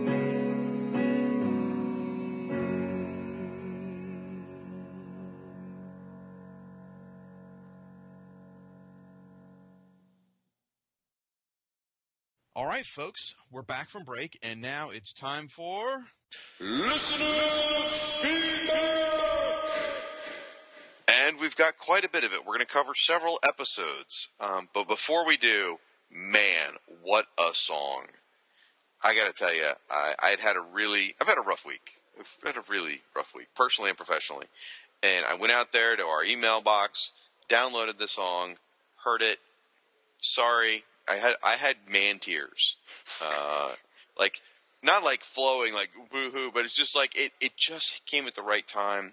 And guys, I don't know, you guys, I assume you guys know Rob and I put a lot of effort into the show. Maybe you don't. I don't know. But Doesn't always sound like it. It probably doesn't feel like it, especially tonight with those comics we just covered. But we really love doing this show. And more so, we love the community of people that has been built around this show. The Nuclear Subs, the Match Heads, the Aquanauts, whatever you guys, whatever you call yourselves, whatever we call us collectively as a group, y'all are who I talk to about comic books nowadays. In the old days, I'd go to a comic shop, or I either worked or would shop at, and hang out in the comic shop and talk with 10 or 15 different guys about the new comics are on the shelf, whatever opinions, whatever. You guys are my first stop for talking about comics nowadays. I love chatting with you guys. Whether it's on Facebook, joking around with Ashton Burge, or talking with Daniel Cynical Adams, or Andy Capelch, whatever. I really feel a connection to you guys, and that song sort of celebrates everything we've been trying to build, and it just really touched me, and I just want to say thanks to Luke for that. I really appreciate it. And I got to hear my name in a song. All right, folks. We're going to start off your feedback. We're going to got a couple of iTunes reviews. Thank you so much for those. Those are a really big deal. They help increase the profile of the show and get people help get the show noticed on iTunes. So if you haven't done an iTunes review, this is me on bended knee begging you. Please do it. Do it for me. Okay, so first review is from someone whose name is Your Mom is a Popular Nickname. Love that. He called his review Holy Nuclear Fried Fish. My enjoyment of these characters goes way back. I was in grammar school when Fury Firestorm debuted in 1982, and while I didn't stay with that series for very long, he's still part of what I consider my JLA. I've always been a fan of Aquaman. That's Aquaman spelled with two hands. I don't get that. I don't get it either. Okay. But the post Blackest Night Aquaman has been top-notch. The hosts are true fans who embrace all versions of their respective characters while ragging on the others to keep things fun. Long may you swim/burn. I love it. Now, it's funny, he put in the title Holy Nuclear Fried Fish. Some of you who are fairly new to the show may not know, that's what I wanted to call the podcast when it first started, was Fried Fish. Because it was fire and water, or Nuclear Man in Aquaman, and thankfully, Fire and Water came up, which is much better than Fried Fish. But anyway. Next iTunes review comes from Silent Walker 420. Those are the kind of names that give me nightmares, like, scares me. But anyway. He says, a podcast soothing to the ears. This podcast delivers on three things for me continuously. 1, strengthens my deepest respect for Aquaman and Firestorm. 2, reminds me to find my niche in school's comics history. An exciting afternoon new Who's Who episode with my daughter. She's 5, flipping through old Who's Who issues in DC Encyclopedia, enjoying comics as they were intended. Thanks for keeping up the hard work. Or thanks for the hard work. Keep it up. There we go. Awesome. I think I missed a 3 in there. That's my fault. Sorry about that. But either way, thank you for those reviews, guys. Really, really appreciate it. Yeah, I love finding new reviews. I check the iTunes feed every so often, and when I see new reviews, I'm like, oh, I get so excited. It's so cool. Yeah. We get an email from Brendan Savinsky. He says, Dear Rob and Shag and Rob, I want to start by thanking you guys for pumping out this and your many other Fire and Water family podcasts. I'm currently a college student, and as I'm sure you guys know, it is a stressful time. I wouldn't know. I went to art school. Fun but stressful. Because I am so busy, I found it very difficult following comic book news or even reading them. Considering I am loyal to a specific comic shop in my town, plus I get a pretty sweet deal there, I tend to wait till I get off for break or my parents come to visit and get my comic books, but they tend to just stack up in my dorm. Sometimes I just look at the books I have in my dorm, and every now and again I have contemplated stopping with the collection and just forgetting about comics. Now, mind you, I've been a comic fan since the word push. I love that. And just being surrounded by them between all the great and terrible cartoons of the 90s and 00s or aughts, I guess, and the fact that my mom, yes, my mom, was a superhero fan herself only fueled it. To digress for a moment, I have that weird situation where my mom had the comic collection that I got as I grew older. She drove me to the comic store and read them to me, and she went with me to see all the movies. Meanwhile, my dad apparently cringed at Captain America the Winter Soldier, and my mom dragged him to go see it. Oh, and I have also gone to Comic-Con with her for the last 4 years. Anyway, back to the point. I have always been a superhero fan and a comic book fan for as long as I can remember, and the fact that I might give it up feels weird, but sometimes I seriously consider it. But then I listened to your podcast, the one show that I consistently listen to, and I remember why I continued collecting and reading comics for this long, because I love it. Then I usually, after looking like a fool walking around campus laughing my ass off while listening to the two of you, pick a number of books that are 4 to 5 months old and just sit and read them, and all the stress leaves me for a bit. And I immediately fall back in love with these characters and these books and forget all about stopping my collection. That is all because of you two and the show you do, so thank you from the bottom of my heart.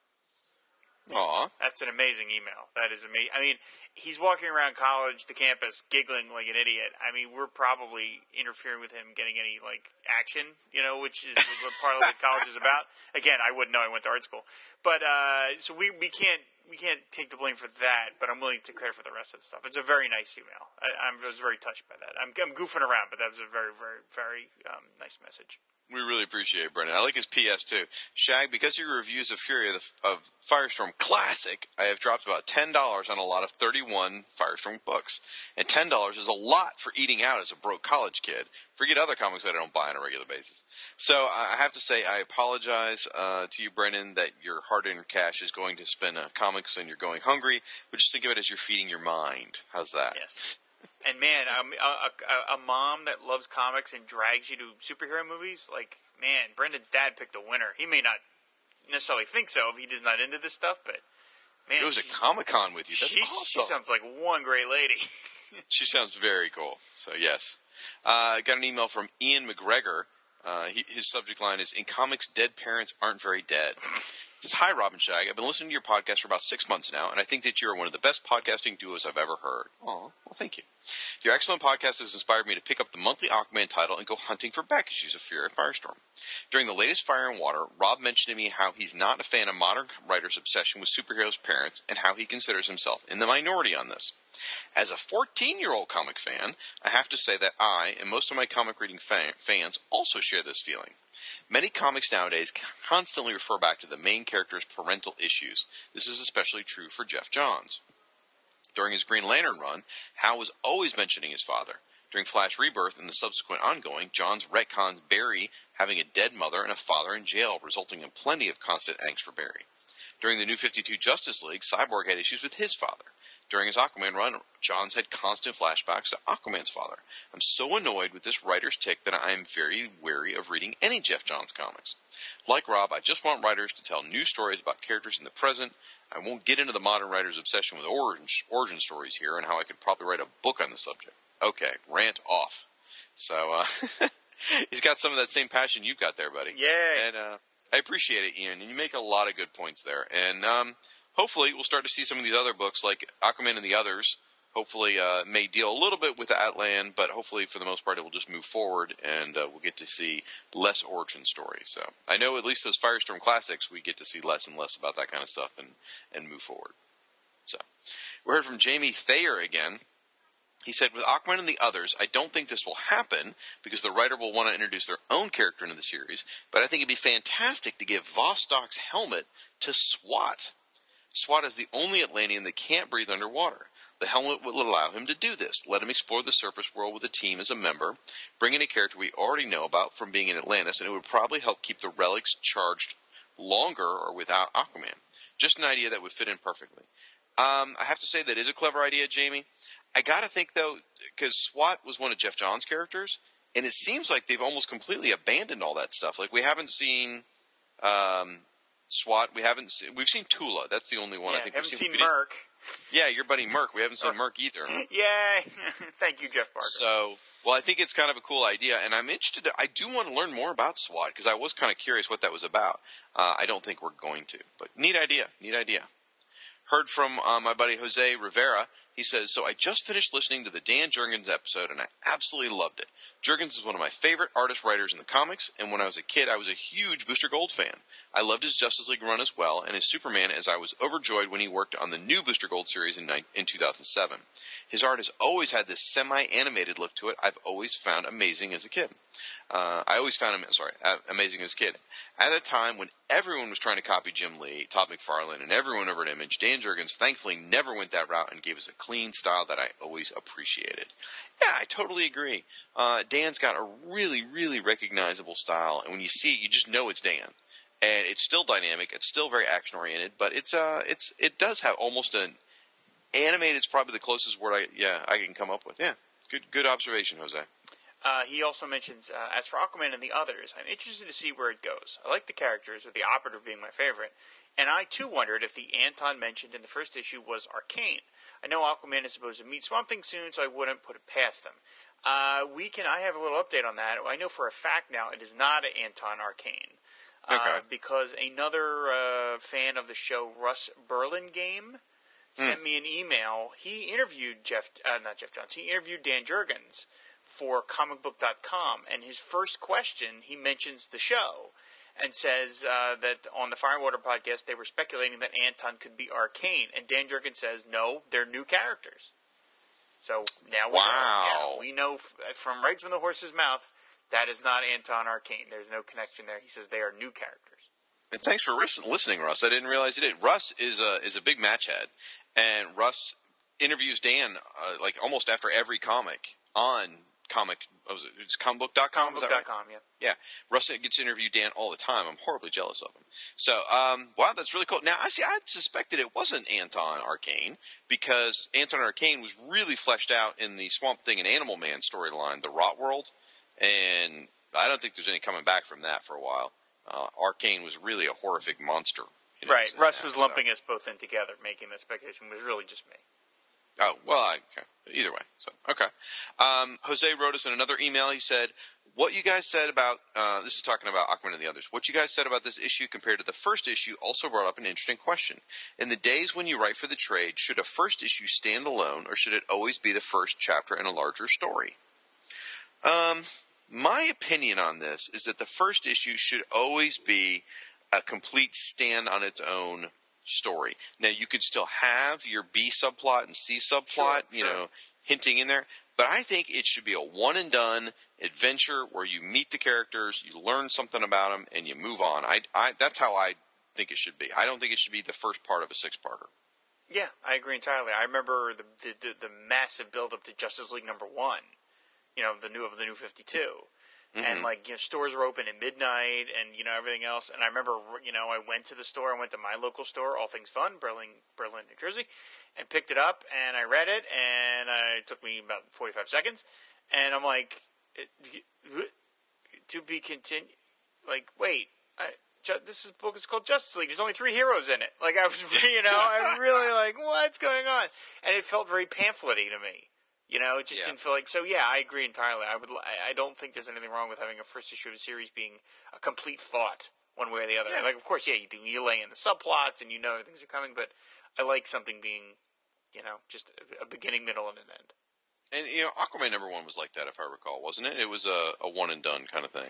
Yeah, I mean, sure, there was continuous stuff, but yeah, there was some sort of a here's a beginning, middle, and end sequence. Because he fought the runaway truck. He fought the bank robbers, and then the diner, and the blogger, and the whole bit, and the thing with Mira at the end. Yeah, absolutely. So, then we heard from Aaron Headmoss. He says, this is talking about the digest. I, too, love the old digests. In fact, when I started reading G.I. Joe, I started at issue 58 and 59. I read the first several digests of G.I. Joe to get caught up as I was looking for the actual comics. Also, before I got into comics full-time, I read the occasional Marvel digest. I remember Hulk and Fantastic Four digest. Also, when I got into buying and reading comics full-time, I picked up some of the DC digests. Great stories. He also asked if we would help pimp his upcoming podcast. He says his first one's going to be called Head Speaks, which is where I talk about comics, movies, and other geek-related items, and anything else that either annoys or interests me. My second one is Task Force X, woo! Where I'll be discussing the Suicide Squad and Checkmate books, and appearances in the late 80s to early 90s. My podcast can be found at Head Speaks, like head, top of your neck, headspeaks.com. He says, now, at this point, I'm not sure if they're posted yet or not, but that is where you can find them. I'm excited about the Task Force X stuff, dude. I love me some Suicide Squad, and I think the podcast space is desperately needing this, so this is exciting. I thought the Head podcast was going to be about MODOK, and I'm kind of disappointed to find that it isn't. But Monarch? No, MODOK. I don't know what you're talking about. You don't know the Marvel villain, MODOK? Oh, MODOK. Oh, jeez, all right. What are you, MODOK? MODOK. What? Oh, I'm right. sorry. There's some appropriate way to say MODOK, and not, okay, I'm being ridiculous. America, help me out. I am the king of mispronouncing things, but is it MODOK or MODOK? And I think the Marvel Superhero Squad cartoon will probably back me up on my pronunciation. I don't have children, so I don't know. Okay. Why do you have to be a child to watch that cartoon? What are you trying to say? What are you saying about me? You know what I'm saying. Lucien Cesar, thank you for saving me here in this. He says, I have a question. Recently in my local comic book shop in Times Square, braggart, there was a lot of discussion that Aquaman, this is my local comic shop in Times Square, that a lot of discussion that Aquaman will turn into the next Batman with a whole series of spin-offs, which I doubt highly, one can dream. However, one theory is that there might be a Mera spin-off, or at the very least have her featured with a team-up of other female heroes. What are the chances of this happening? None. And if there were a team-up, who would be in it? Look, I hope that doesn't happen, because I don't want the brand to be spread that thin too fast. You know, let's not kill it, because that's always what happens. Comic companies, or this happens with TV networks or movie, they find something hot and they just overdo it and then they burn it out. So I don't want to see that. That said, I would love to see a Mera solo feature. I don't think she gets enough to do. I understand why she doesn't, because there's just a lot of Aquaman stories to tell. I think they're not going to do this, but I think it'd be kind of interesting, because Paul Pelletier has talked about how he wants to get caught up on the art. To give him, I can see why you wouldn't do it every month, because there's such little space already. But, maybe every other month, make Aquaman, a shorter feature, and give Mera, a backup by herself. I think that would be really cool. Every other month, give, Mera 7 pages or something. I would love to see that. I would love to see more of her in a solo capacity, but I don't want to see her own book. That's just too much, too soon. You know, it would be a good compromise as well. What they did with Blackest Night. Remember Blackest Night? She was one of the main characters. Yes, she was. It was a big storyline. She had stuff to do. Oh, yeah. She was, she didn't have to carry the feature herself, though. So if it knew, Future's End, if she had been one of the main characters or something, would have been great. So I think that personally, that's the way I would handle it. I would make her the main character in some event you're doing. So. I love how he signs it, Subway Shark Seller. I thought he saw somebody selling sharks. Was he the one selling sharks? No, he saw it. Okay. Yeah. Selling sharks in a Subway. True story. By the seashore. This is a tongue twister. You're up. Yes. Benton Gray, our old pal Benton Gray. He sent us quite a long email full of really interesting stuff, but he specifically here, he says, second, this highlights one of the facts I've always loved about Aquaman. He isn't Superman. He's strong, he's tough, and he's fast, but he isn't invulnerable. He can't juggle buses, and he can't fly, making his entrance all the more impressive. He is quite honestly outclassed by a threat this big, talking about Hercules and the giant monster, and yet he still steps up because that's what Aquaman has always done. When trading punches with the Shaggy Man, tying down Ultraman, or slugging it out with giant monsters, Arthur is usually not the strongest guy in the room. He has often fought above his weight class and won. He's indomitable, he's unshakable, and he's utterly heroic in the truest sense of the word. That is a beautiful thing. Very well put, Benton. I enjoy that very much so. Well, Benton's always extremely elegant. All of his letters are fantastic. Eloquent, I believe you mean. That's exactly what I meant. See, he might be elegant too. I don't know. I'm picturing him kind of like a Liberace type thing. I don't know. I've never met him actually. Oh my god. Well, he's very elegant. Like the candelabra. I don't know. It's late, folks. We're punchy. We are? You are. I am. Next we heard from Patrick Moe. He says, for both of you, is there anyone who hasn't been introduced or really featured in the New 52 to date that you'd like to see more of? For me, yes, the old Blue Devil, please. Sorry, that's really snarky. I'm really, like, see, I can't say anything. I'm bothered by the new 52 version of Blue Devil, the revamping. I think they just need to scratch it and bring back the classic Blue Devil. That's what they need to do. That's what I want to see more of. That's terrible of me. It's not. I don't mean to be anti. I'm sorry, but I need Dan Cassidy, like, as he should be. So, what about you? Anybody you feel like hasn't been introduced? I think they've tiptoed around bringing Plastic Man back, but they haven't yet. I'd love to see Plastic Man, just because I love Plastic Man and I want to see him in the DCU. And this is unrelated, but like Elongated Man too. I'd like to see him back. I mean, I'd like to see all the classic JLAers back. I mean, Red Tornado. He's another one that they've tiptoed around, but they haven't. No, Red Tornado's back. Oh, is he? Where is he back? Sort of. He's in Earth 2. Oh, because that's where Red Tornado originally started. Right. And he's a woman there because he was a woman there as well. Yes. It's a female Red Tornado robot whose body is controlled by like the consciousness or whatever is Lois Lane. Let's move on. It's strange, but it works. So okay. Anyway, right. He said, I was cleaning out my inbox and came across the notification for the RPG podcast. Is that something that will continue, or is it really a one-shot? I never got into RPGs, but it always intrigued me, and it was fun to learn a little more. Yes, I promise. Hero Points, Episode 2 will happen. It is not Siskoid's fault. It is entirely my fault. I have had a hard time committing to recording the next episode, and thankfully, Siskoid, a couple months ago, I couldn't figure out how we were going to do the next episode because we're covering, you ready for this? The Atlas of the DC Universe, the greatest book ever. And I couldn't wrap my brain around how to do it. And Siskoid came up with a plan. I was like, oh, that's it. Now it's just a matter of finishing, getting the time to do it when I'm not busy reading action comic backup stories. It will happen. I promise you. So it will be as we said, an occasional thing. I was kind of thinking it would be more quarterly, but obviously that hasn't worked out so well because it's been like 6 months since the last episode. So sorry about that, folks. We received several messages from Kyle Benning, who quickly is becoming as prolific as Diablo Frank, I think. He commented on a lot of our different podcasts. Thank you for that. When we talked about Aquaman and the Others, he said, did Shag really just correct Rob's pronunciation? Aquaman has 2 ongoing books, and now Shag is the master of English language. Will wonders never cease? Man, now I am messing up. Which is pretty funny, because I'm usually horrible about my pronunciation, as you can tell tonight. And then he put in here, hey, I like Superboy and the Ravers. Well, congratulations, Kyle. You're that guy. When we watched the cartoons, we did the Bizarro episode of Superpowers, and I was talking about how Bizarro speak was really bothering me because it was inconsistent. Because sometimes it made sense as reverse, sometimes it didn't. And he said, don't try to determine any logic or consistency for Bizarro speak. There is none. They use it selectively in almost all of his appearances, whether it's cartoon or comic. They change the rule to fit whatever goofy sentence they want to drop on us, and I'm actually okay with that. Regarding Aquaman number 30, he says, another great issue of Aquaman. It was a lot of fun, and it's good to see a short little fun arc that is action-packed. I agree, Pelletier's art is getting stronger with each issue. I really look forward to when he can get caught up and see what he's able to do when he can tackle the whole issue and not feel rushed.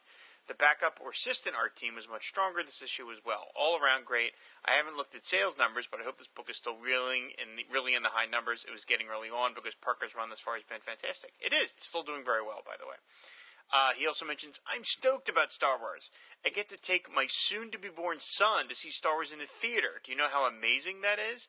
The first Star Wars movie I got to see on the big screen was Empire Strikes Back, Special Edition, the only Special Edition movie worth watching, and was just blown away. I was already a huge Star Wars fan, but that was life-changing. I can't wait to share the experience with my kids for this next trilogy, and I'm very excited and optimistic that this new trilogy will succeed where the prequels failed.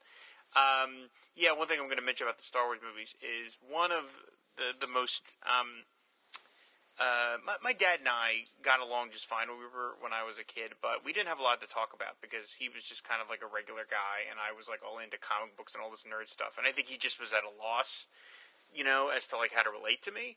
But he took me to like every cool movie that was out there, and so I saw Star Wars. He took me to see Star Wars. He took me to see Empire.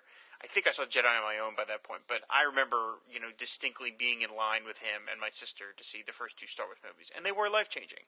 And so I made a promise to him that when the next movie comes out, I'm going to take him to see Episode 7, because he's into it, like he wants to hear about it and stuff. My mom is not interested at all, so there's no way they're going to go. So I said, Dad, we're going to go see Star Wars. So that'll be really fun to take my dad to go see Star Wars after him doing that for me so many years ago.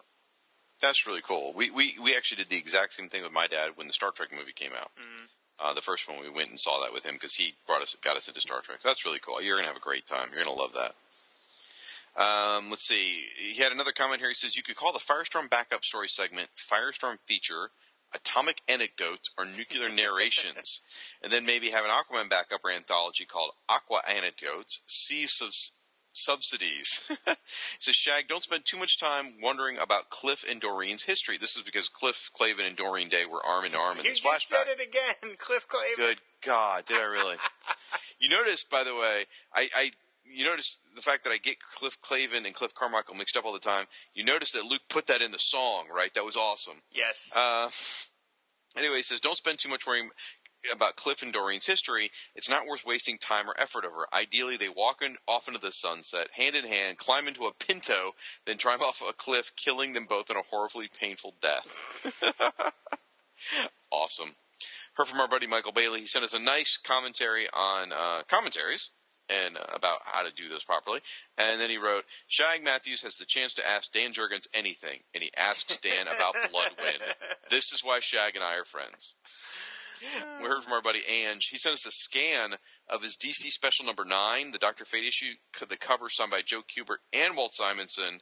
The only thing Ange forgot to send was his address so I could come steal it, because that is a gorgeous, gorgeous piece. I love that comic book so much. I mean, there's very few comics that, like, I don't know, I get, like, emotionally, I don't know, it's hard to say, but there's an emotional connection with that comic in me, because it meant so much to me, and I just love it. I just absolutely do. I think also partly there's just the one. Yeah. Like it's very, very rarely is your favorite run, a favorite run of yours distilled to literally one comic. Yeah. And it's that one time you're like, why did they do more of this? It was so good. It was. He says, well, I don't think I draw as hard a line as Rob. I'm also a bit sick of creators looking back at characters' parents and histories. I love hearing a little motivation and upbringing, but when it comes to exercise in minutia, when the creators bring up every single event from the past, it does pull away from the present. I think some of this is the need for creators to explain and rationalize why evil people are evil. Lex isn't evil, he's misunderstood because he felt trapped by Smallville. Zod isn't evil, he just wants order. Even the Grinch has been repositioned to be Grinchy because he was bullied. I miss the days of people being good because it's the right thing to do and people being evil because they're evil. He says, you want to see a father put through the ringer? Look at Zor-El, Supergirl's dad. Then he goes on and gives some examples about what Zor-El's gone through in various incarnations, and it's pretty upsetting. He's right. Zor-El's really been put through the ringer. So, when we talked about Firestorm number 10, he said the hyena storyline in Firestorm was my favorite in the early issues, especially given the lycanthropy concern Shag mentioned in the review. I've always thought the cover to Firestorm number 12 was fantastic. Scary. Yeah, you guys will learn about that in 2 months. Woof. I says, I'd love to hear more, Shag, about the hyena being a mystical were creature. In the original series, I thought it was more a special suit Summer was wearing. Didn't she have mechanical drill claws at one point? I prefer this version much more. To answer your question, they never established that hyena was a suit that Summer was wearing. However, it seems clear as day, that they were going that way. If you read those first appearances of hyena, they really do imply that she has got either a costume on or at least accessories, like I think it was a diamond-tipped claws is what it was, or something like the drill claws. So I think somewhere along the line, Jerry Conway changed his mind to make it more of an infection rather than to make it a costume that she was wearing. Ange also said, I read the Firestorm backups back in the day, and more recently the trades of the original series. That was some good Perez art, and I was thrilled to see Professor Stein, the quote, Professor Stein has no memories, plotline go away. Of all those backups, the one I liked the best was Whatever Happened to in DC Comics Presents. Before Who's Who, that was a series that introduced me to some of the little-known characters in the DCU. Great feature. You know, and that may be, after we sort of tap out the Aquaman and Firestorm backups, maybe we should tap those, because those would be good one-and-dones. It says, as for a name, how about backup files? After all, you could always back up your files. It's completely appropriate.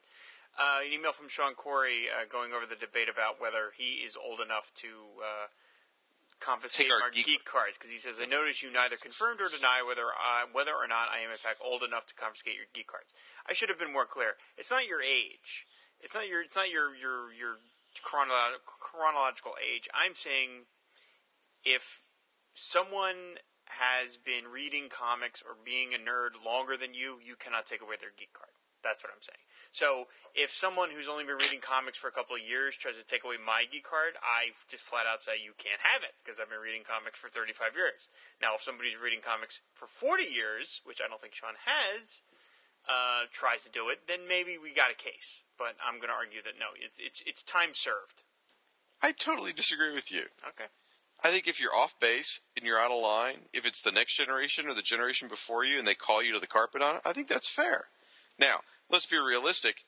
We don't actually have physical geek cards for anyone to take, so we're sort of in a hypothetical land anyway. Maybe you don't. But, oh, I'm sorry. They probably issued them when I was too young. That's what it is. I am older than you, Shag. It was the 70s. It was a crazy time. Yeah, right. So, anyway, whatever. All right. Then we heard from our buddy Siskoid. He said, Rob's idea for a Bob Haney podcast? I know he was kidding, but I love them. One step closer to reality. Then Earth 2 Chris comes back and says, add me to the list of folks who would gladly listen or participate in a Bob Haney podcast. Then Rob comes back with, here, you want to read that? Yeah, I guess so. I said, where did I, okay, here it is. Okay. I wrote, welcome to the Bob Haney podcast. Let us introduce our new co-hosts, Shag Jr. and Rob Jr., the Super Sons. They'll be gone next week, and we never mention them again. The Earth 2 Chris came back when he said, over at the Denny O'Neill podcast, the juniors will get publicly dissed and everyone will be told they were a computer simulation. Hilarity ensues. And the final comment was from Cisco. It was the best. He goes, the more we kid, the less we're kidding, guys. Yes. I would love to do a Bob Haney episode of the show. I absolutely would. I think that'd be a lot of fun. We should think about that. You guys, you know what? Tell us, if you could, because I'm not as familiar with some Bob Haney. Give us some of Bob Haney's, like, craziest but fun stuff worth reading. Don't give me something that just is terrible that he wrote. Give me something that's fun but absolutely Haney-zany, and I would be happy to talk about that on a show. That's literally any issue of Brave and the Bold. I don't know. There's got to be some that are better than others. Well, yeah, but there are just Brave and the Bold. He really let the freak flag fly. You know, it was just like Batman has a brother. What? Like, where did that happen? You know, you never heard of him again. I'm thinking Haney-zany might become a thing. I'm just saying. It could be. Could be. You get an email from Darren Sutherland. Did I hear you guys correctly? If so, I had a good laugh. In your misguided attempts to explain your dislike of Arrow in episode 84, did I just hear Shag criticize a character for having a British accent for no reason? First of all, no, you didn't. You had me. That was me. And then Darren goes on to explain why there are good reasons for the British accent, because the actor has a British accent and gives the show more international appeal. I hope you both read this in the spirit as intended. Ride the wave and fan the flame. I understand the actor has a British accent. The reason I was mentioning it is because, to me, the CW, just every show has a character with a British accent. For no reason. You know, like, they'll set a show in Idaho, and a guy's got a British accent. Like, why? You know, and it just felt like having a guy with a British accent in the first episode of Arrow. I was like, oh, God. Like, it just felt so formula. It just felt like, you know, the CW has, like, an identikit to make a TV show. Got to have British guy, got to have hot guy, hot girl, hot guy, smarmy best friend. It just felt very, you know. So that's kind of what I was goofing on. I understand the actor is British, but it just felt very samey to me. That's all. And we're talking about what, Arrow's stepdad? Is that who we're talking about? Yeah, the guy that married his mom. Yeah, he's been on Doctor Who. Well, then there you go. British accent, perfectly fine. But it just, you know. I felt like Arrow was just coming right out of that CW mold a bit, but We probably shouldn't cover Arrow as much on these feedback episodes, simply because it's just going to get their ire up at us. I know. I'll give the Flash a shot. Because apparently the season finale was amazing of season 2. Yes. Which I'm just adding more fuel to the fire by even saying that. So now I'm still committed to watching season 2, folks, when I get my hands on it on Netflix. So all right. Don't get upset. All right, Luke, Jack, and Eddie, let's hear it. Episode 80. Regarding episode 80, my high school had a 5-year reunion. Yes, that's right, a 5-year reunion. This particularly lame idea was enacted since two members of my graduating class were getting married right around the half-decade mark, so they decided to organize a reunion. Having relocated to South Carolina by that point, and having so many fond memories of going to school with these people, I responded to the invitation with, "Please remove me from your mailing list." Which is not as good as my friend Bob, who responded with, "Can't come, but please buy my book," followed by an Amazon link. I love that. I absolutely love it. Awesome. I love that. Yeah. He also wrote in, he said, "Typhoon is the storm of the soul. How Bronze Age is this? A guy with roiling emotional turmoil in his heart being called Typhoon. I do like Typhoon not being part of the Shoeshine family. There no reason to keep them at all interconnected." That's a reference to the unpublished number 6. But he says, "I am loving that he's consistently shown to be a solid B-list bad guy in the New 52, along with the other Firestorm rogues." He also responded to something Earth 2 Chris said, who said that the Marvel Digest had worse printing than a Charlton comic. So he writes back, "A digest with printing worse than a Charlton comic? Is that even possible? I have an unhealthy appreciation for Charlton war and horror comics, but they look like they were printed on a type of sponge cake." It was the same presses were used for cereal boxes, so, it's... wow. Yeah. Well, he came back, he said, this was... there was a lot of discussion about the animated episodes we did, about Darkseid's voice and how Frank Welker did it, and all the different stuff Frank Welker's done. Frank Welker's a very famous voice actor. He says, "I just want to say that from what I've read, Frank Welker's voice for Darkseid and Soundwave is the same voice. But for Soundwave, his lines were put through a filter to give it the electronic drone. Also, for what it's worth, his voice for Darkseid is essentially the same as the voice for Dr. Claw on Inspector Gadget. And if I remember right, I want to say it was also the same for Silas Greenback and Danger Mouse, but I don't know if that was Frank Welker or not." Odds are it was. The guy has like 5,000 credits on IMDb. "Calabac, Desaad, Frank Welker stole my voice." So, got to give the people what they want. Exactly. We heard from Earth 2 Chris. He says, "You guys should totally cover The Fear in the next Superpowers episode. It's such a standout episode, written by Alan Burnett, who would go on to produce and write Batman the Animated Series. Wes does a great job on that one." Chris, I don't know if it's going to be the next one or not. I'm not sure in the order, but yeah, we're definitely going to cover The Fear. It is so good. Yeah, we're going in order, so we'll get to it eventually if it's not the next one. Rob keeps saying that, but he hasn't checked with me. And then he goes on to say, "And Shag, I tend to think of the Firestorm classic segments as Pixar movies now. You can always count on an appearance by John Ratzenberger." Thank you. Yes, my Cliff Clavin, Cliff Carmichael sickness. Regarding the post-serials contest bumper that we had in the middle of the show, he says, "I entered that contest. I actually had won a prize in the earlier scratch-off contest, a special Super Friends comic and some stickers, as I recall, and did receive some puffy stickers from entering this one. I first encountered the 60s Filmation tunes on the Superpowers VHS tapes in 1984. I was constantly renting them from the local video store. Despite being a bigger fan of Batman and Superman, I really enjoyed the Aquaman show because it gave him a chance to shine, where Supes and Bats have had plenty of shows to do that on. This is probably why I called my son Tadpole when he was little. Great shows always, guys. Can't wait for another one of these." Thank you, Chris. Before we get off this and before we move on to anybody else, I'm just going to mention this about Chris. He does a great show with his wife called the Supermates Podcast, which is a whole lot of fun. And I'm going to be guesting on that. By the time you hear it, I will have recorded my guest appearance on the show, which is going to be very awkward. It's going to be 2 guys and a girl, so it's like a devil's podcast. But I'm going to be guesting on the show. And he sent me his preparatory notes for the episode. He does more preparation for one episode of Supermates than we have done for 89 episodes of the Fire Corner podcast. I am intimidated by how many notes this thing has. I mean, it is stunning. So, how funny. Good. And he's on episode 6 of the podcast. So, that's impressive. And that is deeply, deeply impressive and a little scary. So, but again, by the time you hear this, I'll have already recorded it. But as Shag and I are talking right now, it's in my future, and I'm really intimidated. Him and Michael Bailey can form a support group. So, yeah. for podcast preparers. So he calls me to task. He says, so you're going to tell us about this page with Doreen Day and apparently barely approved Comics Code Authority outfits, but not show us? Don't you guys have a Tumblr or something? I seem to recall you mentioning it every freaking show. Don't tease us, fellas. It ain't right. Now, to be fair, he's absolutely right. I talked a lot about Doreen Day and the negligee, and I forgot to put it on Tumblr. But I do have a question for you guys. Other than the Who's Who episodes, is the Tumblr even worth it? Because it doesn't, outside of the Who's Who episodes, the Tumblr doesn't really get a lot of attention. And if we have, if it's not worth the effort, then I'll just throw the covers up there and that'll be it. But if you guys, legitimately go out to the Tumblr looking for stuff from the stories, we'll keep it going. Let us know. So I would appreciate the feedback. So, and he gave us a suggestion for our backup strips. How about Back That Cast Up? I think that's from a song. Then Tim Wallace wrote us, who runs the Blue Beetle blog. He said, as for Jaime Reyes, as the resident Blue Beetle guy, all I can say is that after his book was canceled, he moved to the short-lived Threshold and has been MIA since that book ended, unless you count his appearances in DC Universe versus Masters of the Universe. That's a shame. I like Tommy. He's a good character. So, But that was when we were talking about how characters, when their book gets canceled, tend to disappear, and how Firestorm hasn't.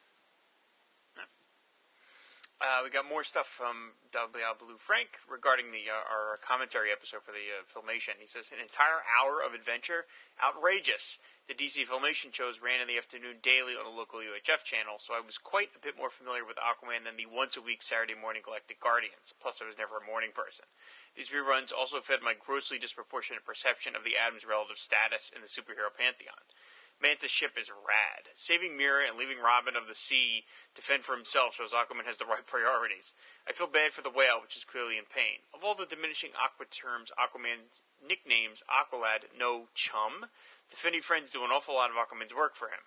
The aquatic Aryan is a friggin' slave master. Manta's blades are rad, and he worked them well. At one point, they used a modified version of Adam's theme song as filler music. Manta's modified costume is less than rad. He's really committed to this rad thing. And his henchmen are goony, plus they reworked that same shot of their exiting the ship 3 times inside 7 minutes. Oh, yeah. Dictating, condescending to adolescents, African Aquarians, lesser sea forms, and now women, Aquaman is clearly the most entitled, whitest, blondest man in all of the 7 seas. That's awesome. Absolutely perfect, Frank. You summed that up perfectly. He wrote, talking about the Dan Jurgens interview, he said, it's great to hear from Jurgens here again, and the Bloodwind talk was an added bonus. By the way, folks, that Bloodwind question was specifically for Frank. I wrote Frank and said, Frank, I need a question about Bloodwind for Dan. I want to ask Dan a Bloodwind question. What should I ask him? And Frank's response was basically said, you should just say, what was that about? Which is kind of what I did. Anyway, he says, one of these days I'd love to hear about the character's creative origins and a more elaboration on Jurgens' intentions. But quite frankly, I think we already took up far more airtime than I could justify from the Firestorm Aquaman audience. It's worth noting that in Jurgens' famous funeral procession poster, talking about Superman's funeral, Aquaman was one of the 6 pallbearers. Yes, he was. With that little atom hole adding weight to it. Robin was the only non-JLA founder holding a rail, while Martian Manhunter merely looked on, and Firestorm was off somewhere drinking the pain away. It's funny to hear Jurgens say that he should have left the JLA sooner, since his last extended arc, called Destiny's Hand, was far and away his most warmly remembered by fans, turning up routinely in lists of best Justice League stories ever, and a harbinger of the Justice Lords in the animated series. You make a really good point, Frank. I forgot that Destiny's Hand was at the end of his run. For some reason, I was thinking it was towards the beginning of his run. Destiny's Hand was great. Really good stuff.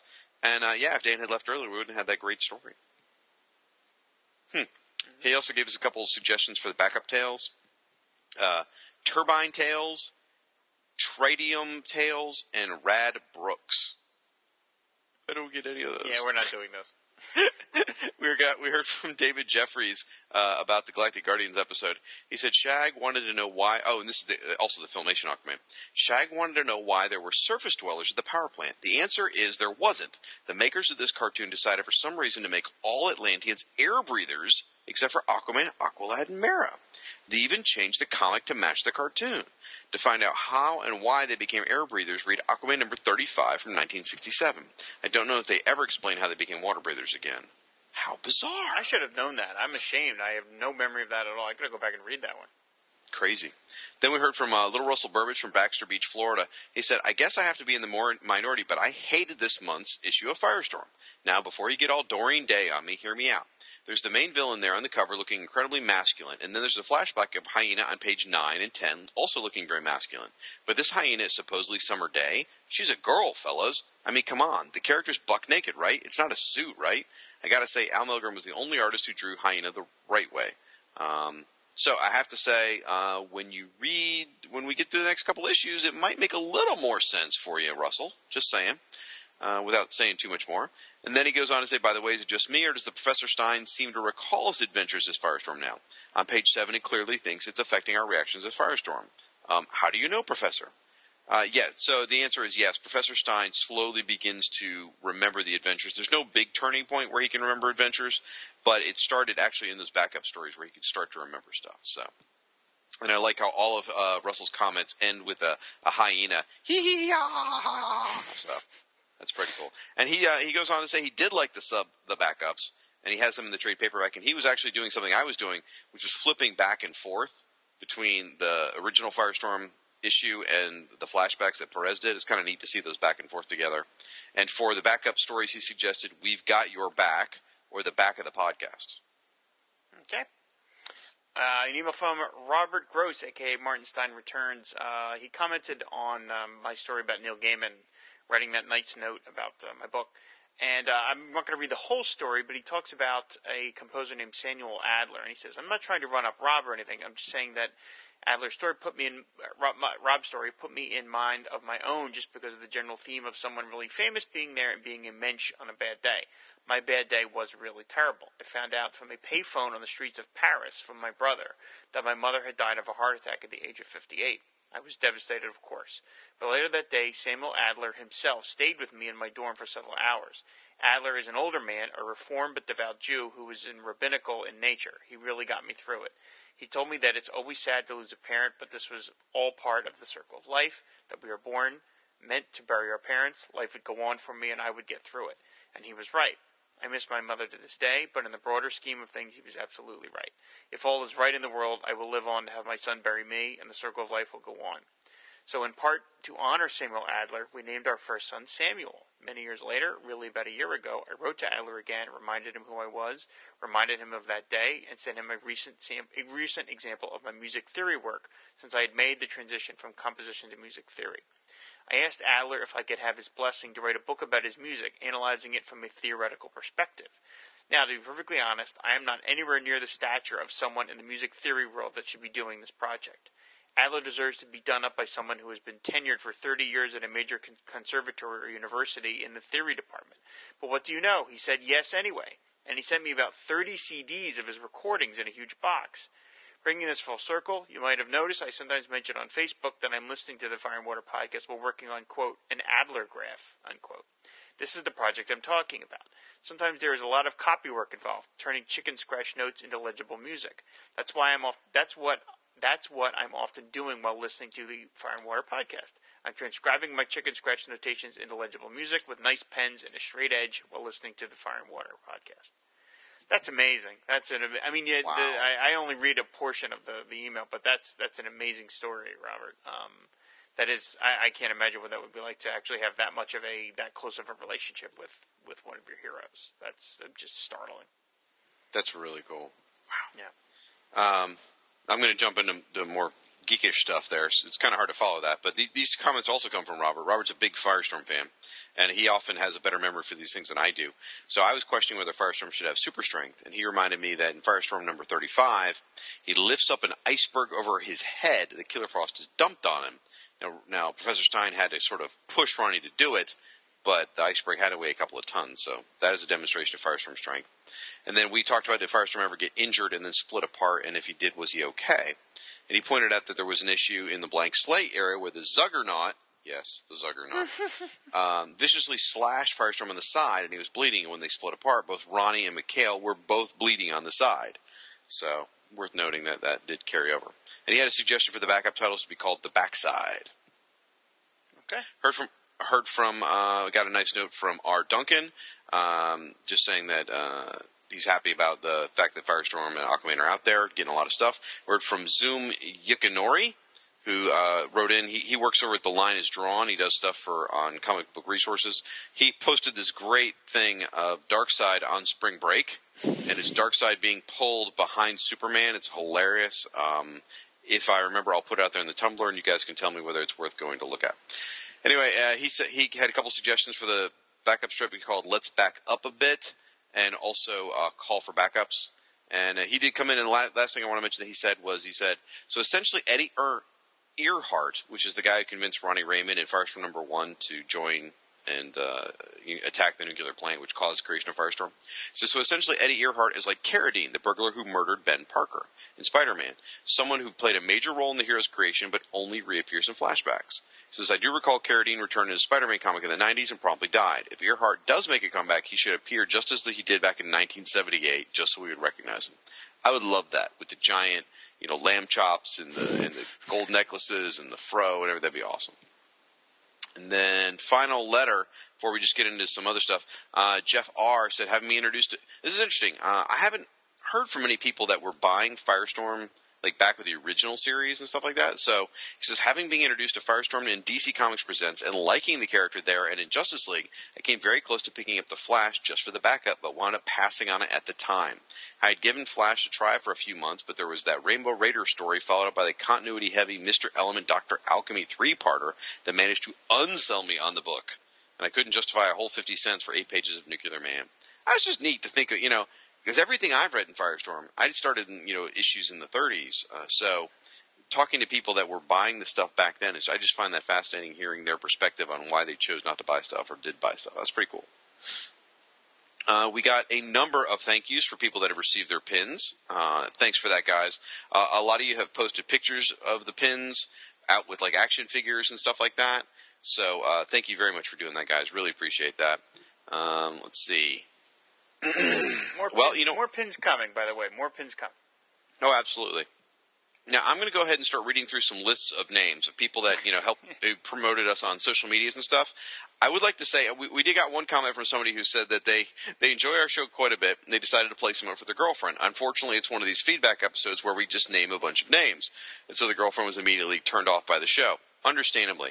But I just wanted to say, in sort of a defense of this, I find this segment, while it may not be necessarily that interesting to hear us read a bunch of names, for some people, like, let's just go with Giancarlo Nurko. He probably listens to the show every week and really enjoys it, and he supports it on Facebook, but he doesn't write in letters, but, he still deserves to be recognized. He's still part of the Nuclear Subs. He's still part of our community, and I feel it's important, because to those guys, hearing their name on the show matters, So I think it's an important part of the show. So I can't believe the guy's girlfriend got that far in the show. I think that's when he turned it on, actually, is what happened. Oh, I see. Okay. When he was on that That part. doesn't make any sense. How'd you even get that far? I think after 5 minutes of listening to Rob, I'd have turned it off. So, all right. So, give our thanks to folks on Google+. Alexander Oseas, Andre Edwards, Andy. Man, I'm not the guy to read names. Beb Bacht.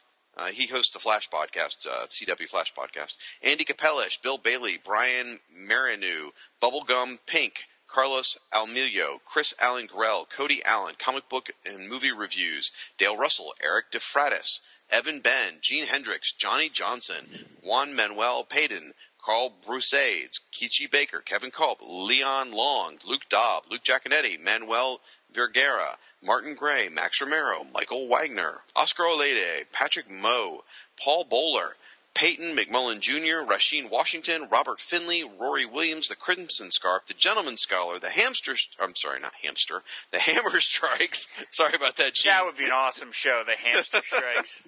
Tim Wallace, Vance Highstand, and Vaju Jagannath, who's, I think, a villain on Doctor Who. Gene said, sorry for giving you yet another unpronounceable word to say, Shag. I've always pronounced Mjolnir as Mjolnir, so I guess that's how I will try and say it in the future. Then, tell you what, Rob, do you want to do... I'll do the tumblers. Oh, you do? Oh, yes. Come on. There's barely nobody there. I'm doing it. Aquaman is cool. Blitzy, Dob Creative, Daredevil Podcast, High Rock, Kuro Gauche, Mr. Perturbed, Mr. Milmot Tumbles, Rebus02, Shadow Wolf 1, Stoned Gorgon, The Unbent, Suji Tunes, Tyrant O'Tooth, Zegas. All right, I will do Instagram You can have Facebook, sir, and then I'll do Twitter. All right. Here we go. Instagram.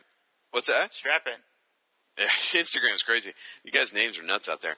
A Healy19, Aaron J, Andrew Durso, Andrew Liss, Andrew Oman, Bailey Ewing, BCX Radio, Ben Caddy, Bobby Pickles. I love that name.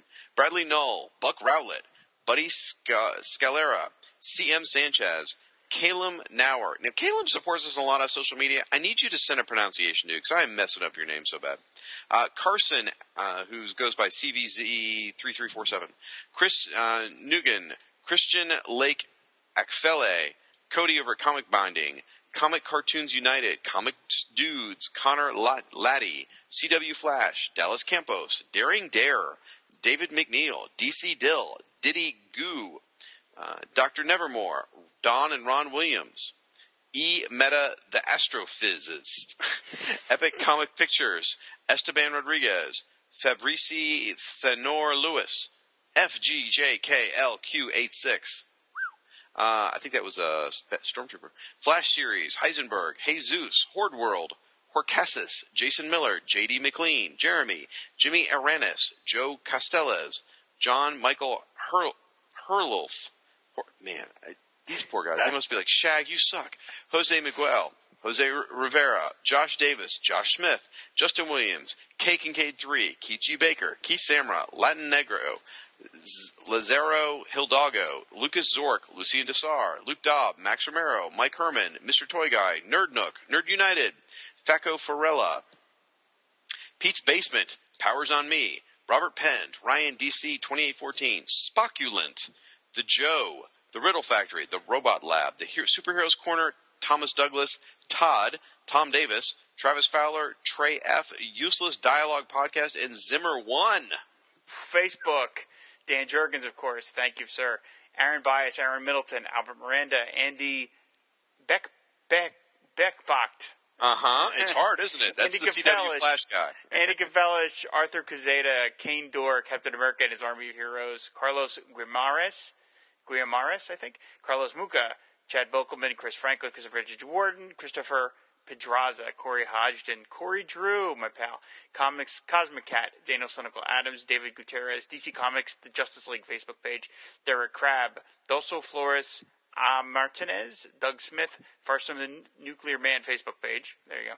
Gaston, Gabrielle Chiesa, Gene Hendricks, Jared Claude Nurko, Gokul Nath, Great Caesar's Post, Tecker Negrete, Jared Tay, JC Barrow, aka Retcon, Jeffrey Brown, Joel Riviora, Jose Rivera, Keith J. Baker, Kevin Culp, Kyle Benning, Kyle Henry, Little Russell Burbage, Luke Dobb, Manja Dajal, Marcos Araneda, Marvel DC Comic Brawl, Matt Hill, Maybe I'll Be Back, Michael Bailey, Michael Wagner, Michael Angel, Galeana Ramirez, Mike Fedek, Moise Gammon DuPont, Oscar Olede, whatever, Randy Meyer, Riddle of the Riddle Factory, Robert Gross, Rod Pruitt, Roger Preeve, Roy Cleary again, Ronnie Ling, Ryan Wing, Sean Curie, Sean Brock, Chester Maya, Speed Force, The Flash Podcast, The Hamster Strikes, Tim Wallace, Wagner Alviera, Willem Boyd, and Zeb Oswalt. Take a breath. Our buddy Kyle Benning, he said the Fire and Water community is the best out there. He got this Mystery in Space issue along with a nice personal note on Super Friends letterhead from Russell Burbage. How awesome is that? Because of this show, these guys hooked up and we're swapping comics. That's awesome. We heard from, Mosey Gamin DuPont. I am so sorry. Moises. Really? Moises. Okay. I'm He so says sorry. it right there, though. Oh, he does say it right. Okay. Moises. Moises. Okay. Sounds like soy cheese. How funny. Okay. He helped us with our French, but then also gave us some suggestions for the backup stories. He said calling all backups and recalling all backups. That's clever. Heard from Sean Corey. He said, hey, Shag, I was wondering if you and Rob could do me a favor. On the next episode of Fire and Water, would you plug a new Warriors podcast that just came out? It's called Crash Pod. And so, folks, look out there for Crash Pod, new Warriors podcast. You want to read the Justin Clark thing? Yeah, he says, you're not supposed to come back from the dead unless you're Hal Jordan, Barry Allen, Clark Kent, Blue Devil, Aquaman, Merchant Midnight, or the Hawks, Blue Devil, and Firestorm. Other than that, Rob is right. You're not supposed to come back from the dead. Uncle Ben's still dead, right? Ben, Captain Marvel, still dead. Yep. Twitter. All right, strap in. Here we go. Heard from some professionals in the world. Heard from Dan Jurgens, Jerry Conway, Sean Galloway, and Tom Zoller. Thank you for that, guys. Appreciate that. And that laugh, I think, was for Tom. Was that fair to say? Mm-mm. You're so mean. No, so it wasn't. It wasn't. I just realized how long this list is. Oh, okay. Because I'm going to go see a movie and come back. Heard Tom's putting a hit out on you. I'm just saying. Anyway, Alan Middleton. He's tried that before. I'm still here. And Andrew Lorenz. Man, Andy Bebachtet. I mean, I really appreciate your support. I just don't know how to say your name, man. I'm so sorry. I'm going to say it's Bebacht. Again, check out his Flash podcast. It's about the new show they're launching. Nice guy. Ange, Aquaman Talk, Army of Skanks. I love that. Bat Podcast, Bazinga Cow, Bill Bailey, Bill Bear, Bob, Brad Haga, Bradley Lever, Brian Washington, Buck Rowlett, Byron Lee, Callum Noer, Carl Stark, Carlos Rodriguez, Cavanna Rose, C. Drizzle, Charlie Niemeyer, Charlton Hero, Chris Reckitz II, Christopher at Alias Ego, Comic Fangirl SPN, Comic Fanatic Code, Comic Relief Podcast, Conway Kal-El, Corey Hodgson, Corey at No Man Tad, Corey Streeter, Count Druncula, Dark Knight Gloves, Dave Hearn, David Golding, David Gutierrez, Derek Scott, Detroit Thor, I love that, Diablo Frank, Django Moore, Dr. 13 is the Beast, Dustin Stouffer, Eric Eel Perrin, East End Zone, Eddie G, Eric Shea, Fax Machine, Get Ringo, Greg Barr, Hector Negrete, J. David Weeder, J. Nicola, really? Nicolisi? I can't say. I talk with the guy all the time. I can't say his name. James Garreton, Jeremiah Parker, Jim Leia 66, Jimmy McGlinty, Joe Slab, John Draper 66, Carl Bolter, Kichi Baker, Kevin Culp, King Shark, Cord Industries, La Cueva Del Nerd, Leo Cohen, Less Than 1337, Light Work, Lisa Will, Lauren Skinskis Art, Lucien Dessar, Luke Dobb, Mandy Broughton, Marius Goni, Martin Gray, Marty Light, Max Romero, Michael Morris, Michael Wagner, Mike Hood, Frank Fran 29, Mike McLarty, Mike Swabby, Nathan Tiberius, Negative Steve, Nevin Davgun, O.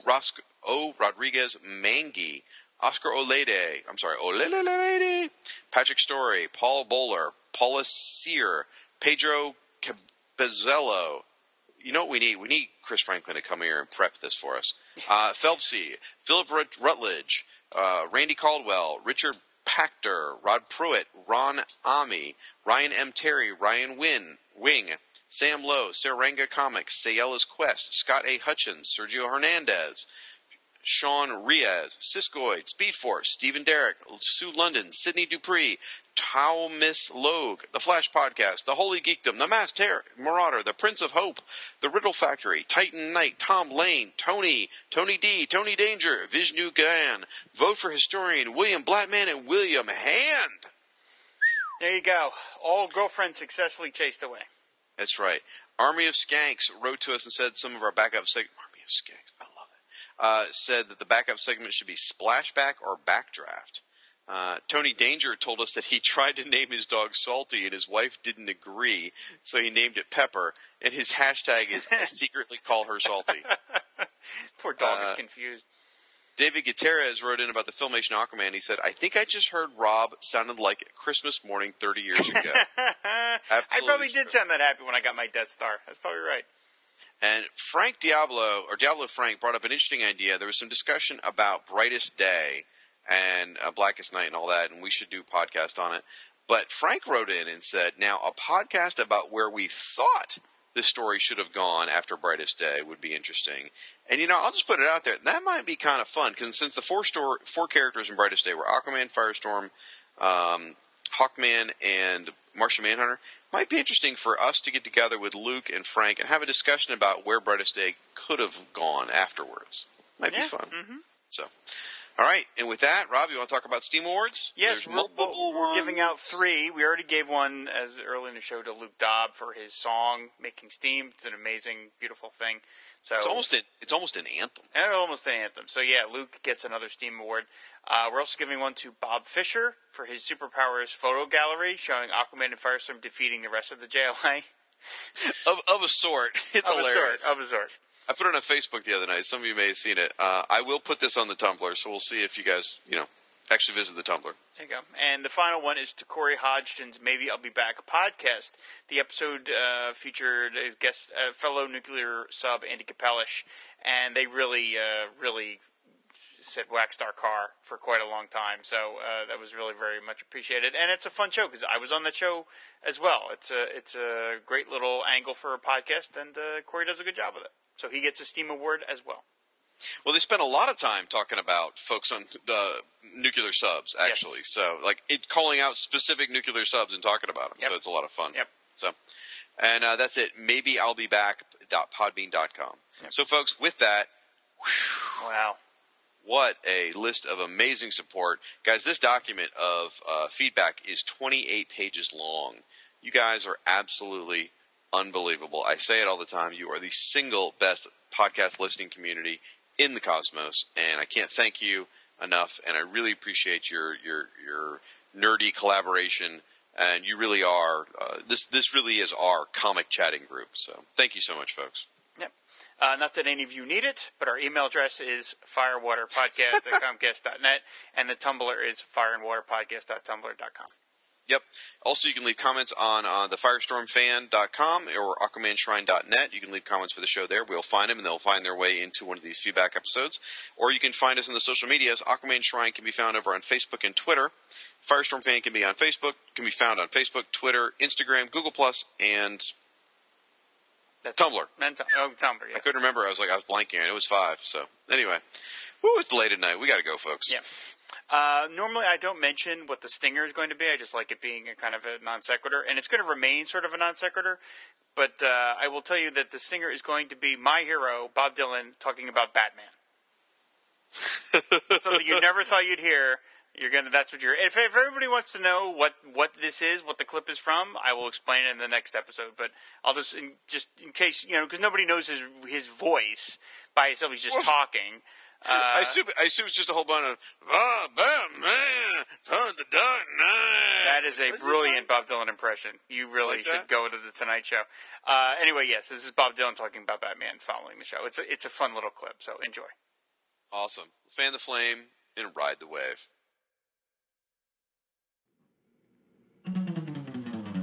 Aquaman and Firestorm fighting crime together. Soak 'em down or burn 'em up. No one does it better. Whenever you find trouble, they'll always be there to catch them in a bubble or even torch their hair. They stand for truth and justice in sea, on land, and air. Firestorm and Aquaman, they make a super pair.